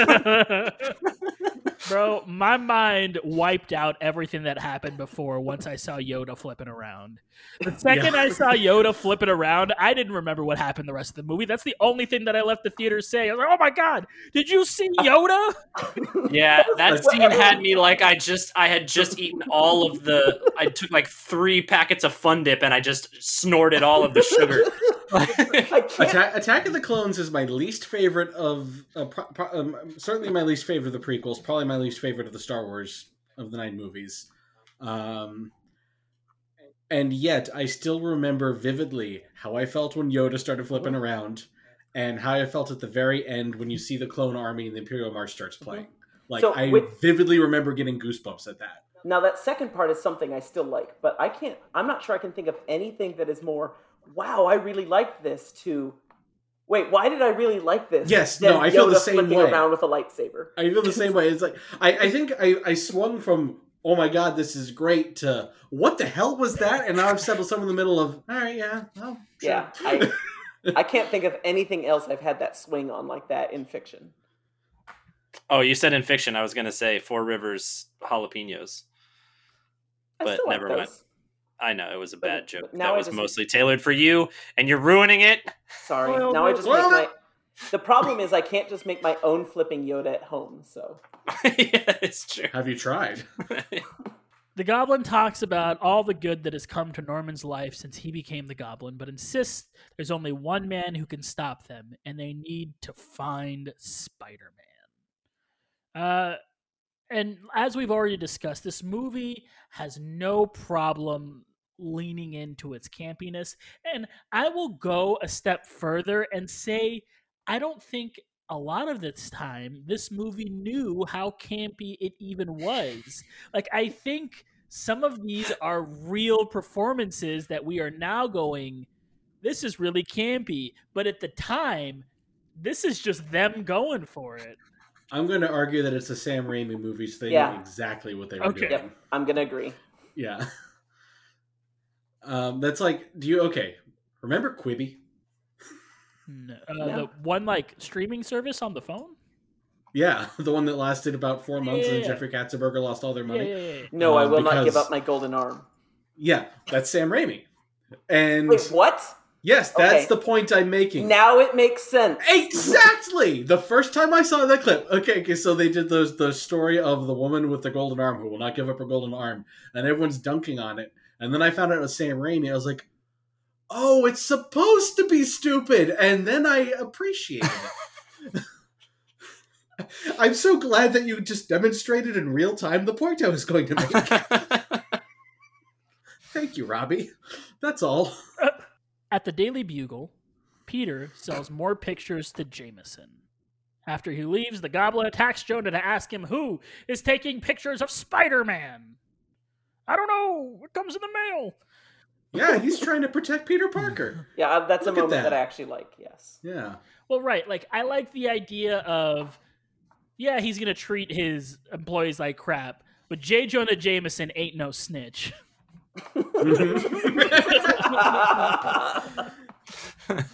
Jameson refuses to give up Parker's name, but Spider-Man arrives in the nick of time. The Goblin surprises him with a sleep cast to knock him out, and why he didn't just look at his face at Spider sets don't work for sleep gas.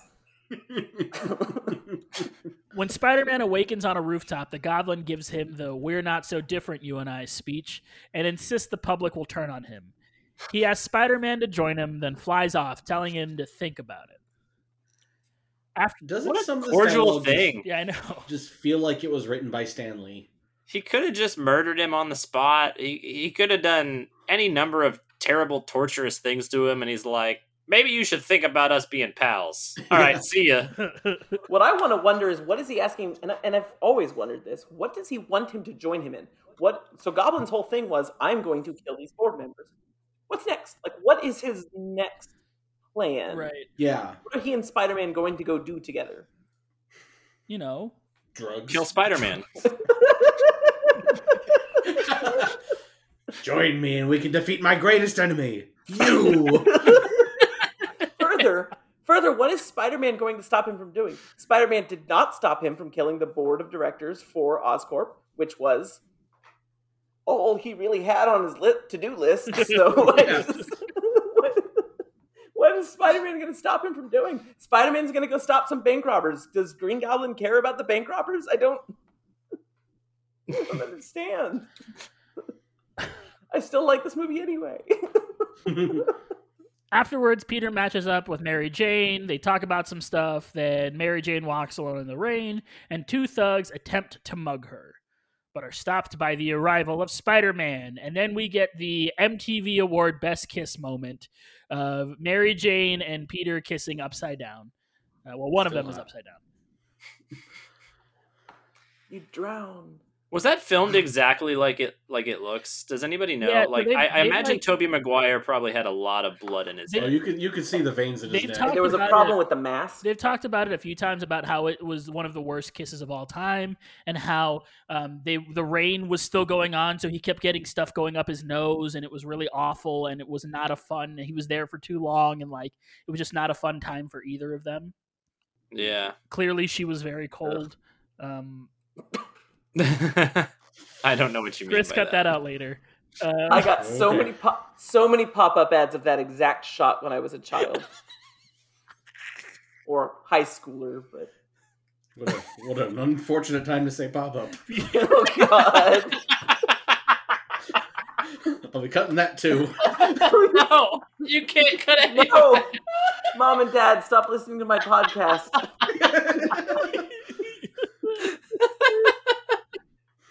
Dad, I never clicked on the pop-ups. It was always my brother. Peter, go web, go. Is on fire. It's mechanical, Chris. It's mechanical. It seems pretty organic to me.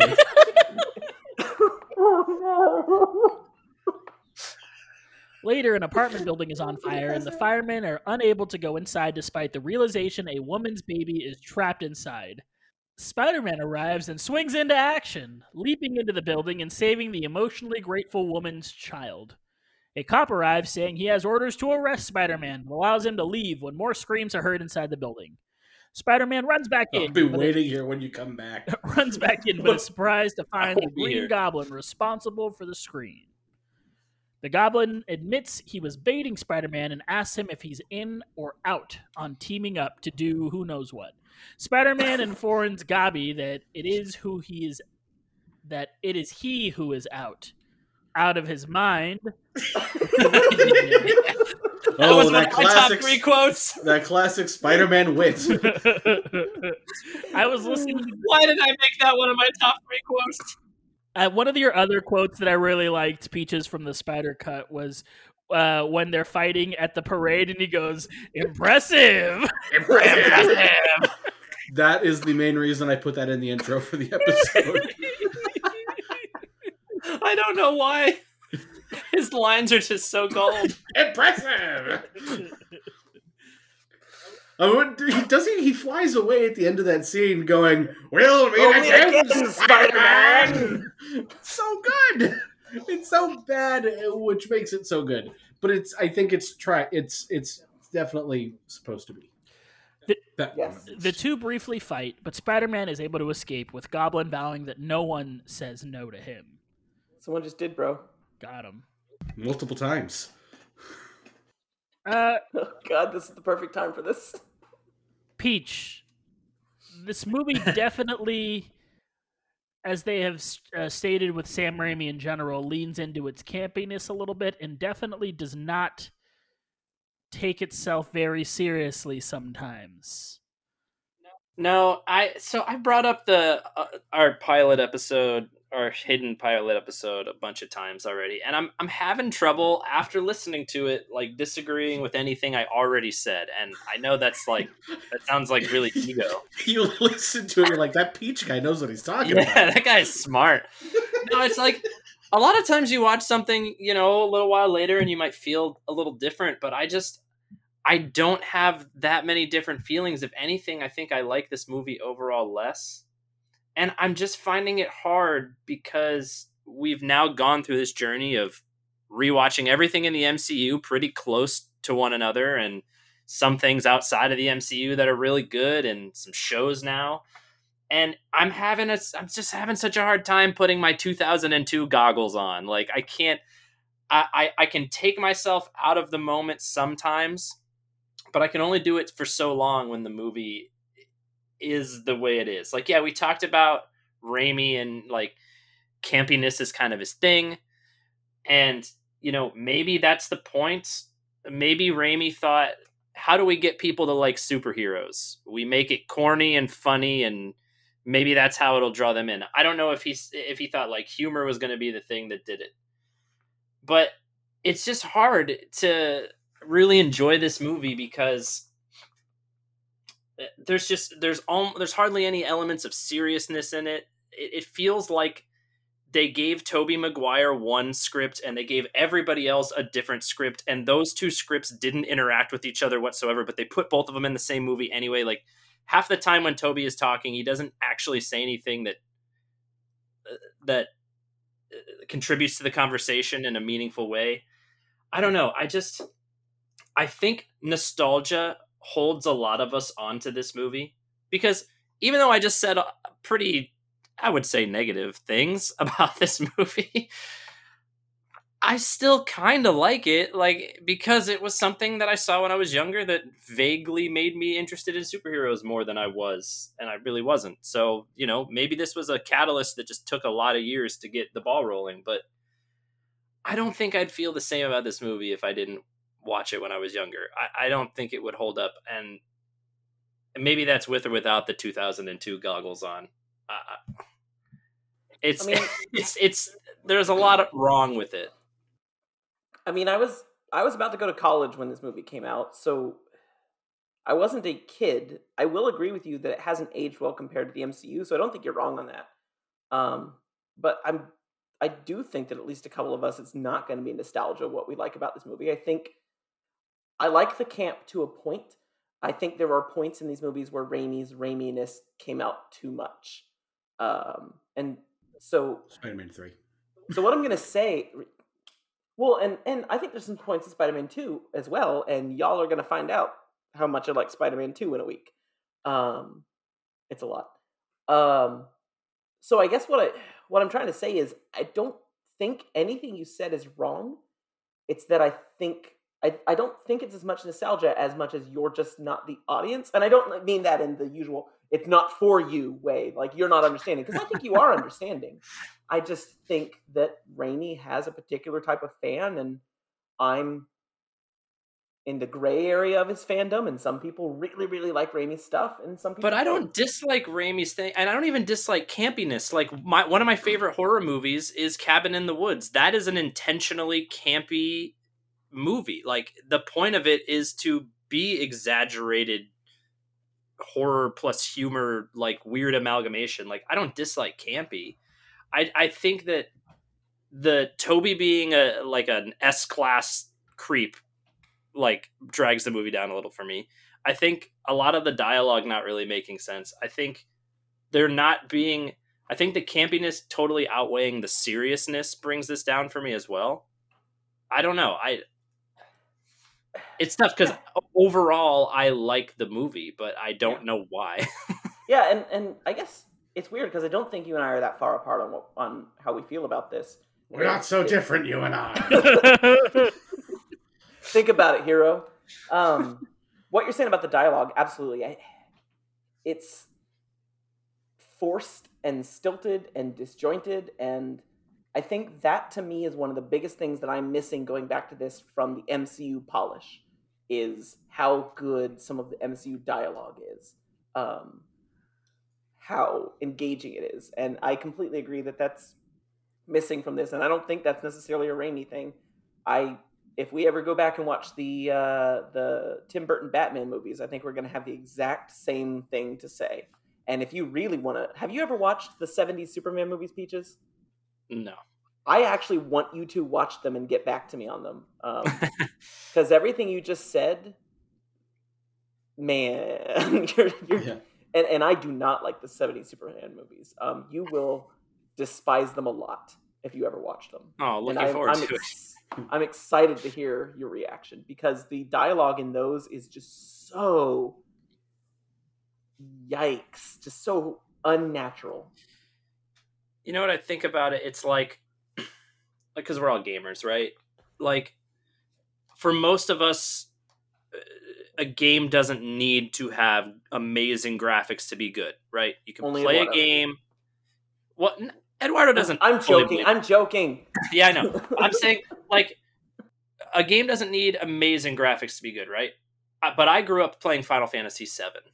That was a game that I played when I was young. And I've seen a lot of people, as I'm an adult, who have never played Final Fantasy VII, and I might suggest it to them, or someone might suggest it to them, and they start playing it, and they're like, these characters are extremely clunky, and some of the dialogue doesn't make sense, and I don't want to play this game. And they play 10 minutes of it, and then they put it down. And I don't know, that's kind of what I'm feeling right now. Because I don't know. Marvel has been too good to us, I think. Yeah, I think you're right. Are we gonna get 10 years in the future from now and look back at Iron Man and be like, wow, I'm gonna deduct 2 points from when we did this podcast, because compared to what we have now, this also sucks. Who knows? I think that's entirely possible. I mean, I don't think you deducted 2 points, but yeah, you have. Because you started hating Tony Stark. That's true. Yeah, I think that's entirely possible. By the way, side note, a whole bunch of people at my place of employment pulled me aside to say, can you show us a picture of Eduardo? Because we want to see the face of the guy who also hates Tony Stark like we do. Nice! Dang. So they were pretty excited. And so I've noticed for you. I've noticed that there is a turning on Tony Stark to kind of match Eduardo.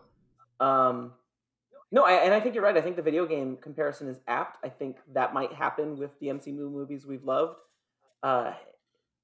I think we just kind of get better at writing something that feels natural. And I also think some of it is a change in what audiences expect. I think we've probably discussed this on this podcast, and I've definitely discussed it with you guys, and especially Soundlord. This is going to be some theme park nerdery. The Haunted Mansion at Disneyland is it's perfectly taken care of. It's pretty. That's what Walt wanted. And the Haunted Mansion in Florida, in the Magic Kingdom, is decrepit and old with broken windows. And that is not a coincidence. It comes from an evolution in what people wanted from film just between the time that those two attractions facades were built, which was 1963 and on to 1971. And during that period of time, when Star Wars came out, when Alien came out, movies stopped wanting... Fans used to want, or an audience used to want a movie that was squeaky clean and picturesque and more real than real life. And then people started wanting some grit and some realism in their film. And that's what started to seep in. And I think that might be some of what's happened with dialogue as well. Very slowly, but I think just like graphics improve for video games, audiences have stopped caring about, I want my characters to speak in a superhuman theatrical nature, and more of, I want my characters to speak like witty people that I might be friends with. I want to get a beer with Iron Man. I do not want to get a beer with Iron Man. But does that make sense? It is to say that I think you're right, and I think there's a reason for it. And absolutely, I think that our children might go back and say, "Man, Thanos is like kind of forced." And yeah, I think all of it does end up going back to this movie was designed for the audience of its time, and it shows a lot when you go back and watch it. Also, it is just wild to think that 2002 was 19 years ago. Stop. Sorry, everyone. I went on senior year high school dates to this movie. You went on dates in high school? Nice. Not many. Wow. And you said you were just like Peter Parker. Yeah, man, you were way cooler than fraud. Peter Parker. If this doesn't kind of wrap this all up, and I don't think anything will, I just realized and just found out looking through IMDb that Sam Raimi also directed Oz the Great and Powerful. And that just really says it all right there. Yeah, he ended up kind of stepping back from big movies for a while after that one. I'm very interested to see what he does in the modern superhero genre. We're going to find out. And I think Doctor Strange is a good fit for him. Yes. Yeah. Well, and so I guess to everything Peach said, I think what I really find myself wishing as we talk about this show in the context of this podcast is I want the movie of someone that clearly likes the Spider-Man comics I do the way that Raimi does to do the same treatment with an MCU level of polish. That's something I want to see. Did you guys watch this on Stars? No, I own the DVD. Okay. What about you guys? Yes. Yeah. We watched it on Stars. So we had little Stars logo. That's what I was going to talk about. How awful was that? Yeah, it was really bad. So bad. Oh, is that what we're gonna deal with when we stream it? Yeah, there's like a Stars logo like that just is always on in the bottom right corner, and it's like you're watching it on Stars, the channel. Yeah. Is it like transparent, or does it take up? It is slightly transparent, but not transparent enough, in my opinion. Yeah, every once in a while it just caught my eyes. We have it on DVD, and I pulled up the DVD to watch it, and then I noticed that the DVD was full screen. I said, "Okay, we're signing up for Stars." Well, I figured I have to watch the rest of these movies anyway. I think the only one that we own is Spider-Man. I think we own Spider-Man 2. Yeah, Spider-Man 2 is the only other one that we have a DVD for. You'll be shocked to know that I do not own Amazing Spider-Man 2. I think we owned both of them. Ah! I have Amazing Spider-Man 1. Ah! Listen, that movie's not that bad. I agree. I disagree. At Harry and Peter's apartment, Aunt May, Harry, and Mary Jane are gathered for the world's most awkward Thanksgiving dinner. Norman arrives late, saying work was murder. Peter finally... Yeah, it's funny because he just killed people. I get it. Peter finally also arrives late, bearing scars earned from his fight with the goblin. My favorite part is when Peter's at the top and then he splooshes out what looks like red paint or tomato ketchup onto the ground that looks nothing like blood. I know, Angela said that, she goes, that is the fakest looking blood I have ever seen. That stands out more to me than the cartoon skeletons. Yeah. Well, they stay on it for a while, right? It's not like the cartoon skeletons. They kind of it's like a very quick thing. But they're on it. What did I just see? Peter finally also arrives late, bearing scars, blah, blah, blah. Back at his penthouse, Norman and the Goblin converse about what to do with Spider-Man and realize they need to attack his heart because he figures out it's Peter because he has the thing on his arm. In the Parker residence, Aunt May says her evening prayers, but is interrupted by the Green Goblin blowing up the side of the house and threat. Finish it! Finish it! From evil! It sounds like a Mermaid Man. Evil! Every villain is lemons.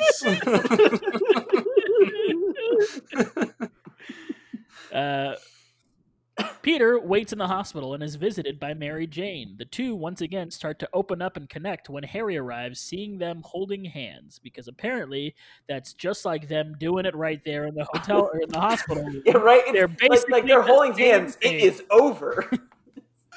I think it's kind of normal for a friend to hold their other friend's hand when their mother figure is in the hospital. Right. I feel like that was like the most innocuous thing you could have walked in. What made it weird was when they were like, here. I wasn't touching her.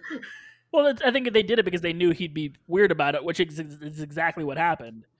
Yeah. I hate that monologue too. Speaking of awkward Toby. Yes. Yeah. Dude could have said literally anything else. He could have recited the lemon thing from Portal 2 and it would have made more sense. 16-year-old Robbie that in guy's the theater. In this movie. 16-year-old Robbie in the theater loving this movie still cringed at that monologue. What did I say to Spider-Man? I said, do you know who I am? I'm the guy that's going to burn your house down with the lemons. I'm going to make life rue the day. It gave Spider-Man lemons. Do you know who I am? Oh, Harry.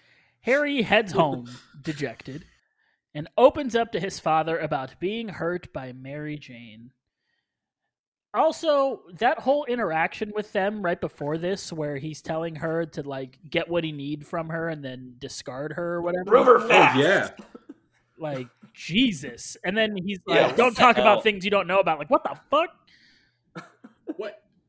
What does broom her even mean? Also, in another brilliant display of Kirsten Dunsery on this in this movie, she yells at Harry for not defending him when that's literally what he did. Yes. I was wondering, when she said that, I was like, I know I just watched this, but am I remembering that scene wrong? He literally said, don't say that about MJ.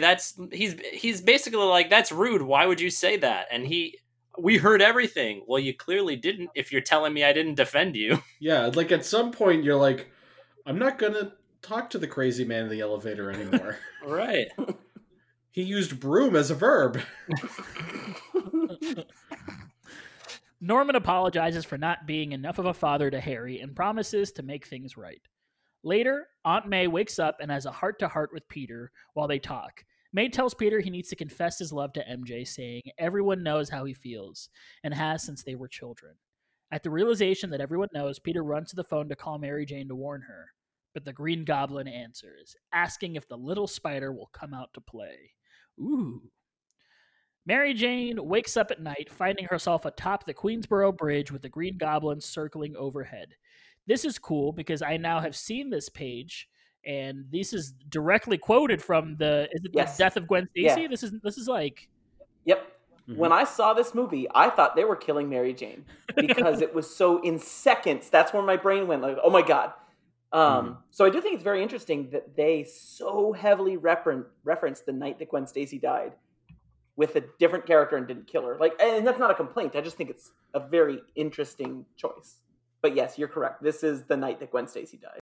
The Goblin destroys a cable car conveyor and holds a car full of children hostage while he waits for Spider-Man. When Spider-Man arrives, Goblin offers him a choice. Save the children or save the woman he loves. He tells Spider-Man, we are who we choose to be. Then drops the cable car and Mary Jane from the top of the bridge. Which is interesting because that's also what Uncle Ben tells him earlier, that we are who we choose to be. With great power comes great responsibility, all that stuff. Spider-Man leaps into action and desperately manages to catch Mary Jane before she hits the water, as well as the cable car is suspended by, saving everyone. Everybody lives just this once. As he dangles from a web, holding MJ and the car with a junk boat, arriving to help catch the car, the goblins begin flying past and pummeling him helplessly. Before the web can snap and Goblin can finish him off, however, onlookers began throwing garbage at the Goblin, telling him, you mess with one of us, you mess with all of us. Spider-Man is able to lower MJ and the children safely to the boat, but the Goblin pulls him away and throws him into an abandoned building. I want to pause here. How does everyone feel that scene plays today? Not great. Which one? The New Yorkers, you mess with one of us, you mess with all of us, helping Spider-Man. The farther we get from 2001, the less the New York friends, the New Yorkers look out for New Yorkers thing works for me. Yeah, because we must remind our listeners, I don't know how old all of you listeners are, perhaps you don't remember 2001. Maybe you weren't in the United States, like who knows? Yeah, it could be any number of things. But, I mean, this was in the year after 9/11, of course, so everyone had a lot of affection for New York and for helping out your neighbor and all that kind of thing. So that ending played really, really well in 2002. Everyone's like, hell yeah, Spider-Man! Yeah, I mean, this was a year when people were actually happy the Yankees made it to the World Series. So, I mean, that tells you where we were.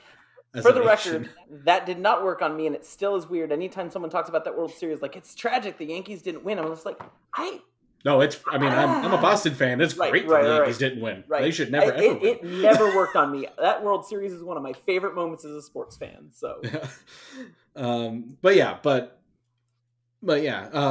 it's just interesting that, and I don't know if that ending was planned before 9/11 happened. I know that there were some changes that were made in the movie because one of the early trailers had a big web between the Twin Towers, and which that would have actually been a really cool thing to see. Yep. I think they ended up using something similar to that in a later movie with different buildings. Well, and if I remember correctly, that trailer was the kind of trailer that was made. It was basically back when teasers were real instead of. Now teasers are just a trailer. Back then it was like, this is a thing to advertise the thing that's coming. I don't think it was footage that was supposed to make the movie. Right. It was just to advertise, there's a Spider-Man movie coming. But then pretty quickly it's like, we will stop using this now. Yeah. No, yeah, I agree. It doesn't play that well anymore. It's still fun, but It's not the stand up and cheer moment that it was in 2002. And I think you would still be able to use that moment now. You would just rewrite it very slightly to be New Yorkers love Spider-Man. Not New Yorkers love New Yorkers, they stick together, but like Spider-Man has won over the crowd. Yeah. Yeah, because Green Goblin's a New Yorker too. That's true. The Green Goblin ruthlessly beats Spider-Man bloody. When he has him on the floor, he tells Spider-Man after he kills him, he's going to find Mary Jane and torture her to death. All right, Robbie, I need to talk to you about this scene because in our previous episode, the Spider Cut, you praise this scene. It's one of your points. You talk about how much you like this scene. And on my rewatch, I found this scene hilarious. And I didn't think... It is funny. I think it is so funny, and I don't. Compared to what you said then, I don't agree with past Robbie. Maybe a future Robbie feels different, but specifically, there's one point where Peter just throws a web out and it sticks, and then like Green Goblin sort of just gets caught in it for a second. He's like, "Oh no!" And then he finally forces his way through, and it might be one of the funniest moments in any superhero movie ever because it's so stupid. So I have not had a chance to re-listen to the Spider Cut yet because I've had a busy week. But I will say that in my notes, my personal notes didn't make our community notes. I have, this remains one of my favorite superhero showdowns. I think the MCU would do a better Goblin and have more polish and maybe better dialogue, but the gravity of this fight is some of the best hero versus villain ever done in a comics flick. You also said the words, and I can't believe I forgot to bring this up earlier, that this score is better than any other MCU score. I don't know that I'd stand by that, but it's better than almost every. Interesting. You also said this scene is well shot, and I cannot, sir, agree with you there because this scene is not well shot. You're cross-examining him right now. I think it's. I'm not going to go with poorly shot, but I will say that I think for the most part, it's not shot as well as superhero films are more recently. I think some of the camera work in this scene, maybe it's a product of the time, but unfortunately we have all of these MCU movies now that I can't compare it to, and it doesn't hold up to them. With MJ threatened, Peter finds a second wind and is able to knock around the Goblin until he surrenders and takes off his helmet, revealing himself to be Norman Osborn, gasp, and pleading for mercy from Peter. Peter is taken back, and Norman insists he's the closest thing Peter has to a father. And as he does, he silently moves the glider into position behind Spider-Man. Parker rejects Norman, saying his daddy was Ben Parker. As he does, Osborn attempts to stab him from behind with the glider. I love this. Godspeed, Spider-Man. But Peter's spider sense alerts him. He jumps out of the way, and Osborn instead stabs himself, saying, "Don't tell Harry," as he dies. Which is the same thing MJ said. Oh, yeah. And matches Goblin's, I know we said this on the Spider Cut, but matches Goblin's death in the comics, or his temporary death in the comics, his 3-decade death in the comics before that was retconned. Spider-Man takes Norman's body back to his penthouse and is found by an angry Harry who blames Spider-Man for the death as he escapes.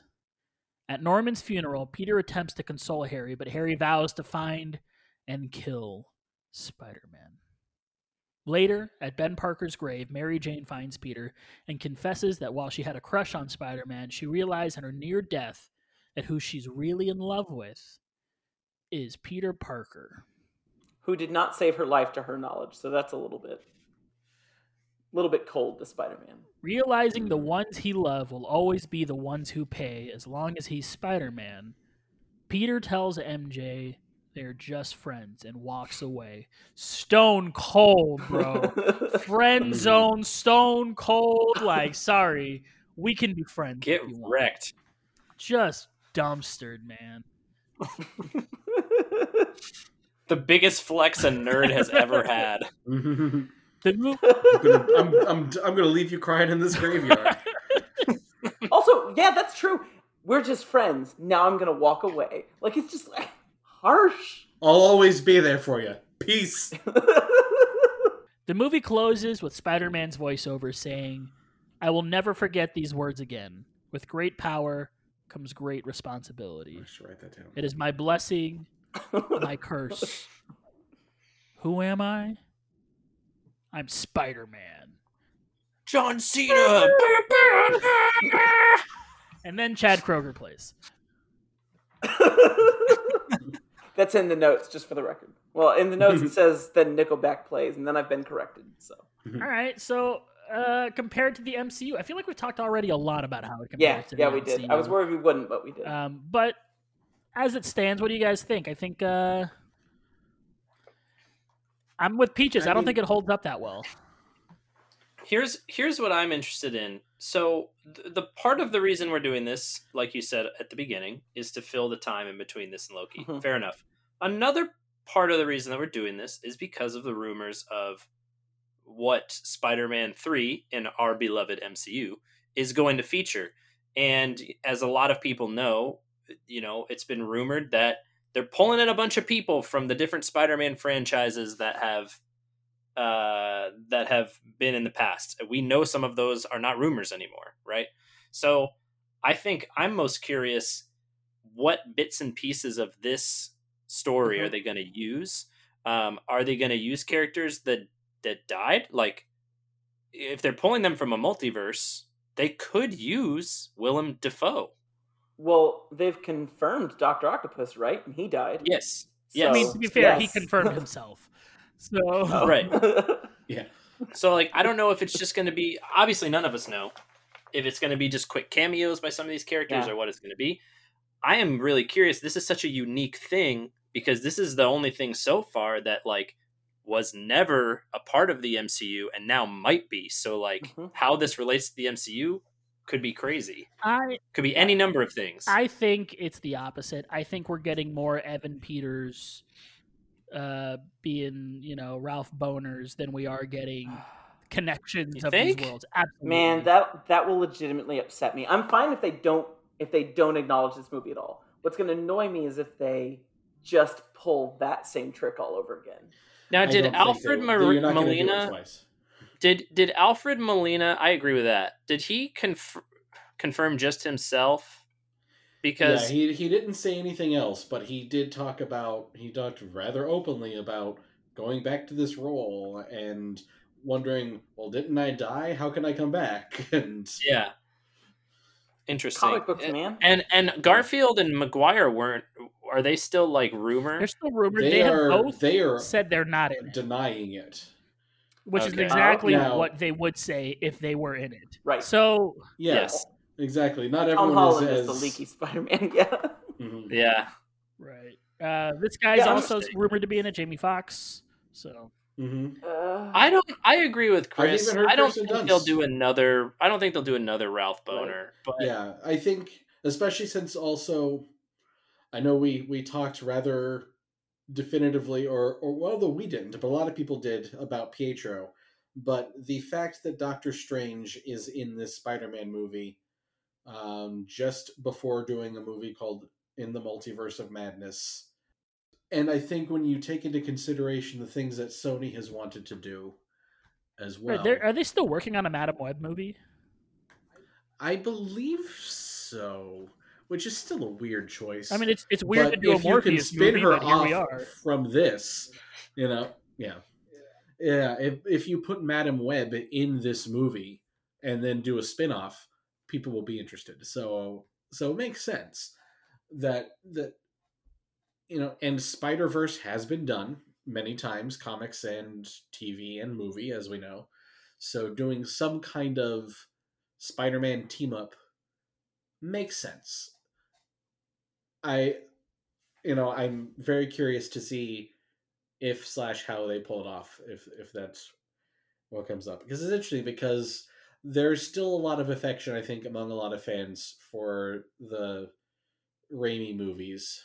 I think there's also some people who like the Amazing Spider-Man movies. I think there are some people like how people grew up with the prequels and think the prequels are the best Star Wars movies. Like there are people that just grew up with the Amazing Spider-Man movies, and those are their Spider-Man movies. Yeah. Oh. Robbie looks physically pained by that realization. Huh. Well, at least one member of this podcast grew up with the Fox cartoon, so I appreciate that person. MVP! Robbie, we'll start with you. Who's your MVP for Spider-Man? Who was my MVP for the Spider Cut? It was Green Goblin. Okay, so I haven't changed my MVP. It's the Green Goblin. I feel like it's kind of obvious, and I feel like at the time, when we first started this, weren't we talking about, wow, it's just always going to be the villain and it's going to be boring, and that's not what happened. No, and I specifically in the first episode, Peach had a really hard time trying to, because I think we hadn't really defined, and we still haven't, but we didn't really have a good definition of what the MVP was. It was something just like baseball writers. I think it was intentionally ambiguous to be like, MVP can mean whatever it means to you. And I think Peach has trouble when things are ambiguous like that. He needs to be told, this is what this is, or else he's going to have a hard time. I need rules, damn it! And that's why I don't want the rules, because watching him try and struggle through how he's going to define things is one of my favorite parts of our podcast. I think Peach really is the baseball writer among us, because he's the one who made sure this wasn't unanimous. Correct. I don't know how I lucked into this universe, this way of the universe, but so many people's friendship with me hinges on they like watching me suffer. So you just handle it so well. Also, I agree with Soundlord. Of this group of friends, you are the baseball writer. That makes me so offended, and I don't even know why. I'm so offended. You're just constantly screaming about the importance of the human element, and I can't take it anymore. It's not true. So yeah, no, it's Willem Dafoe despite the Power Rangers helmet. How about you, Soundlord? I also went with Gabi. I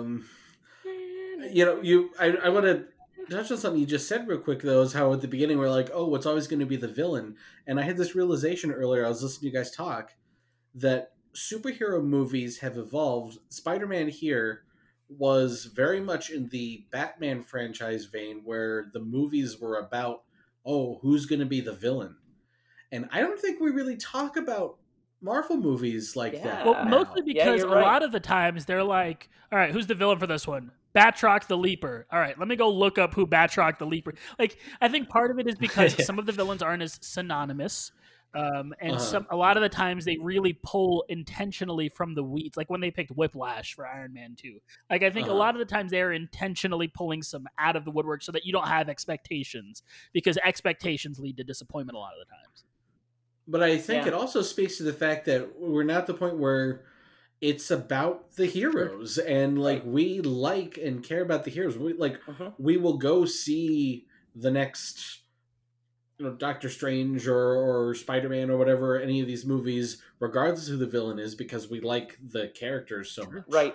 And this movie still comes from the time of the villain dies at the end of the movie. That's just how it has to be. The villain has to die at the end of the movie. Yeah. And we have evolved from that. Like, the villain can be a persistent part of the universe, just like in a comic book. Yeah, just like at the end of Falcon and the Winter Soldier. My MVP is also Norman Osborn. Even though at the first time we watched this, it was Uncle Ben. Peach, what about you? I changed my answer to your old answer. I think it's Uncle Ben. See, I can't argue with you guys about the absolute work that Willem Dafoe did in this movie. But at the same time, I think what I was going for before in our pilot episode, like Eduardo said, I was kind of confused about what MVP needed to mean. And I was thinking about it like, I don't even know how to explain it. I just know it was in a different way. Now I'm thinking about it as Uncle Ben was, of all the people that acted in this movie, Cliff Robertson acted the best. For the 3 scenes he was in, he had the best acting in this campy, cheesy dialogue movie. And obviously it's Uncle Ben, so, he is the reason that Spider-Man is the way he is. He's the reason that Peter Parker is being responsible and having great power and et cetera, et cetera. So I changed my answer to Uncle Ben. It was Spider-Man before, and I hate past Peaches for that. Well, I guess it was Spider-Man and not Peter Parker. But, What's your rating? Okay, I gave Spider-Man 6 human spiders out of 10. Chris? I gave it 7 cold shivers running down your spine out of 10. How about you? So I will Robin? say, I love this movie, despite the fact that it has my least favorite take on MJ of any Spider-Man movie. I gave this movie 7.5 organic web shooters out of 10. Eduardo, what did you rate this movie? I gave it 6.5 back to formulas out of 10. Back to formula? Back to formula! All right. We're going to do this thing that we've apparently said we're doing, where we're going to rank all Spider-Man movies watched so far on this podcast. Chris, we will start with you. Give us the appropriate ratings. The appropriate ratings, as I see them, are number 1, Into the Spider-Verse. Now, I think there's only one movie that could possibly top it, and I don't think it will. Number 2, Spider-Man Far From Home. Number 3, Spider-Man Homecoming. Number 4, Spider-Man 1. All right, let me give you the correct order. You almost had it right. You were like right there. It's Spider-Verse, then Homecoming, then Far From Home, and this movie. You were so close. So close. I just like Mysterio. I like him too. I do. Eduardo? No, Chris is right. It is Spider-Verse, Far From Home, Homecoming, and then Spider-Man 1. That is the correct order. And hey, Chris, when Robbie gives his, can you put, this is where I'm going to request dolphin noises. Can you just... All right. Chris and Eduardo are close, but just one glaring mistake. Into the Spider-Verse, by far, I don't think it'll ever be touched. I have trouble picturing a Spider-Man movie that I like more than Into the Spider-Verse. Then Far From Home, then Spider-Man 1, and then easily at the bottom, Homecoming. Woo, easily. God, He that's threw the that thing. in there. That's the thing. I want to fight easily you. At the bottom. He just threw that oh in my there just to God. make You're you mad. you're full of shit. You're so wrong. If it makes you feel any better, it will finish third from the bottom. That doesn't make me feel better. Yeah, that makes me feel worse. Why would I feel better?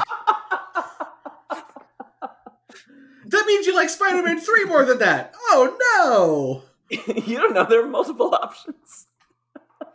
no. Oh, I know. I can't do this with Robbie anymore. Can we get a new fourth host? No, are you going to do the notes every week? Robbie's here forever. That's true. Well, Damn. that's going to do it for all of us, the happy little family that we are. Want to let us know what your rankings are? Send us an email, assemblyrequiredcast@gmail.com. You can follow us on Twitter @assemblycast.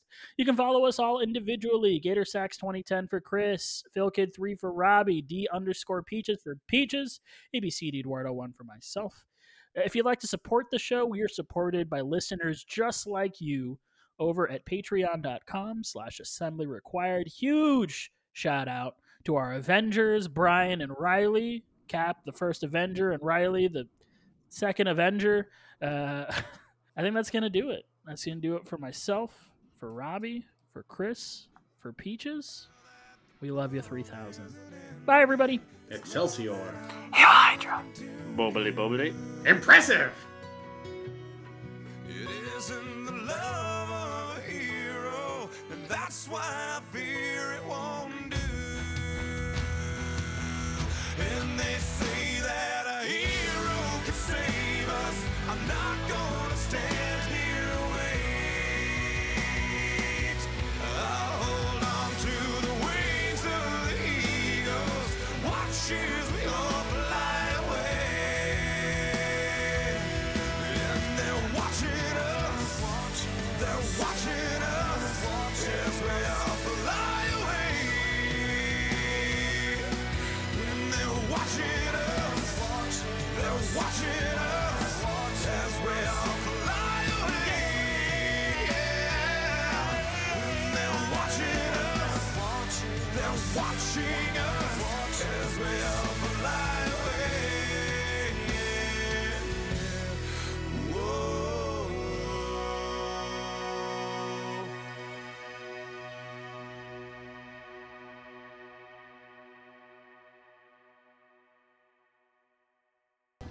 The tests have come in. It is pulmonary gold disease. As long as your body keeps absorbing the gold through your skin, there's very little I can do. You've got to take off that prosthetic. No. I can't take off my golden arm. Ever. Sir? Whatever she wants. Promise me something. Anything. When I die, bury me with my golden arm.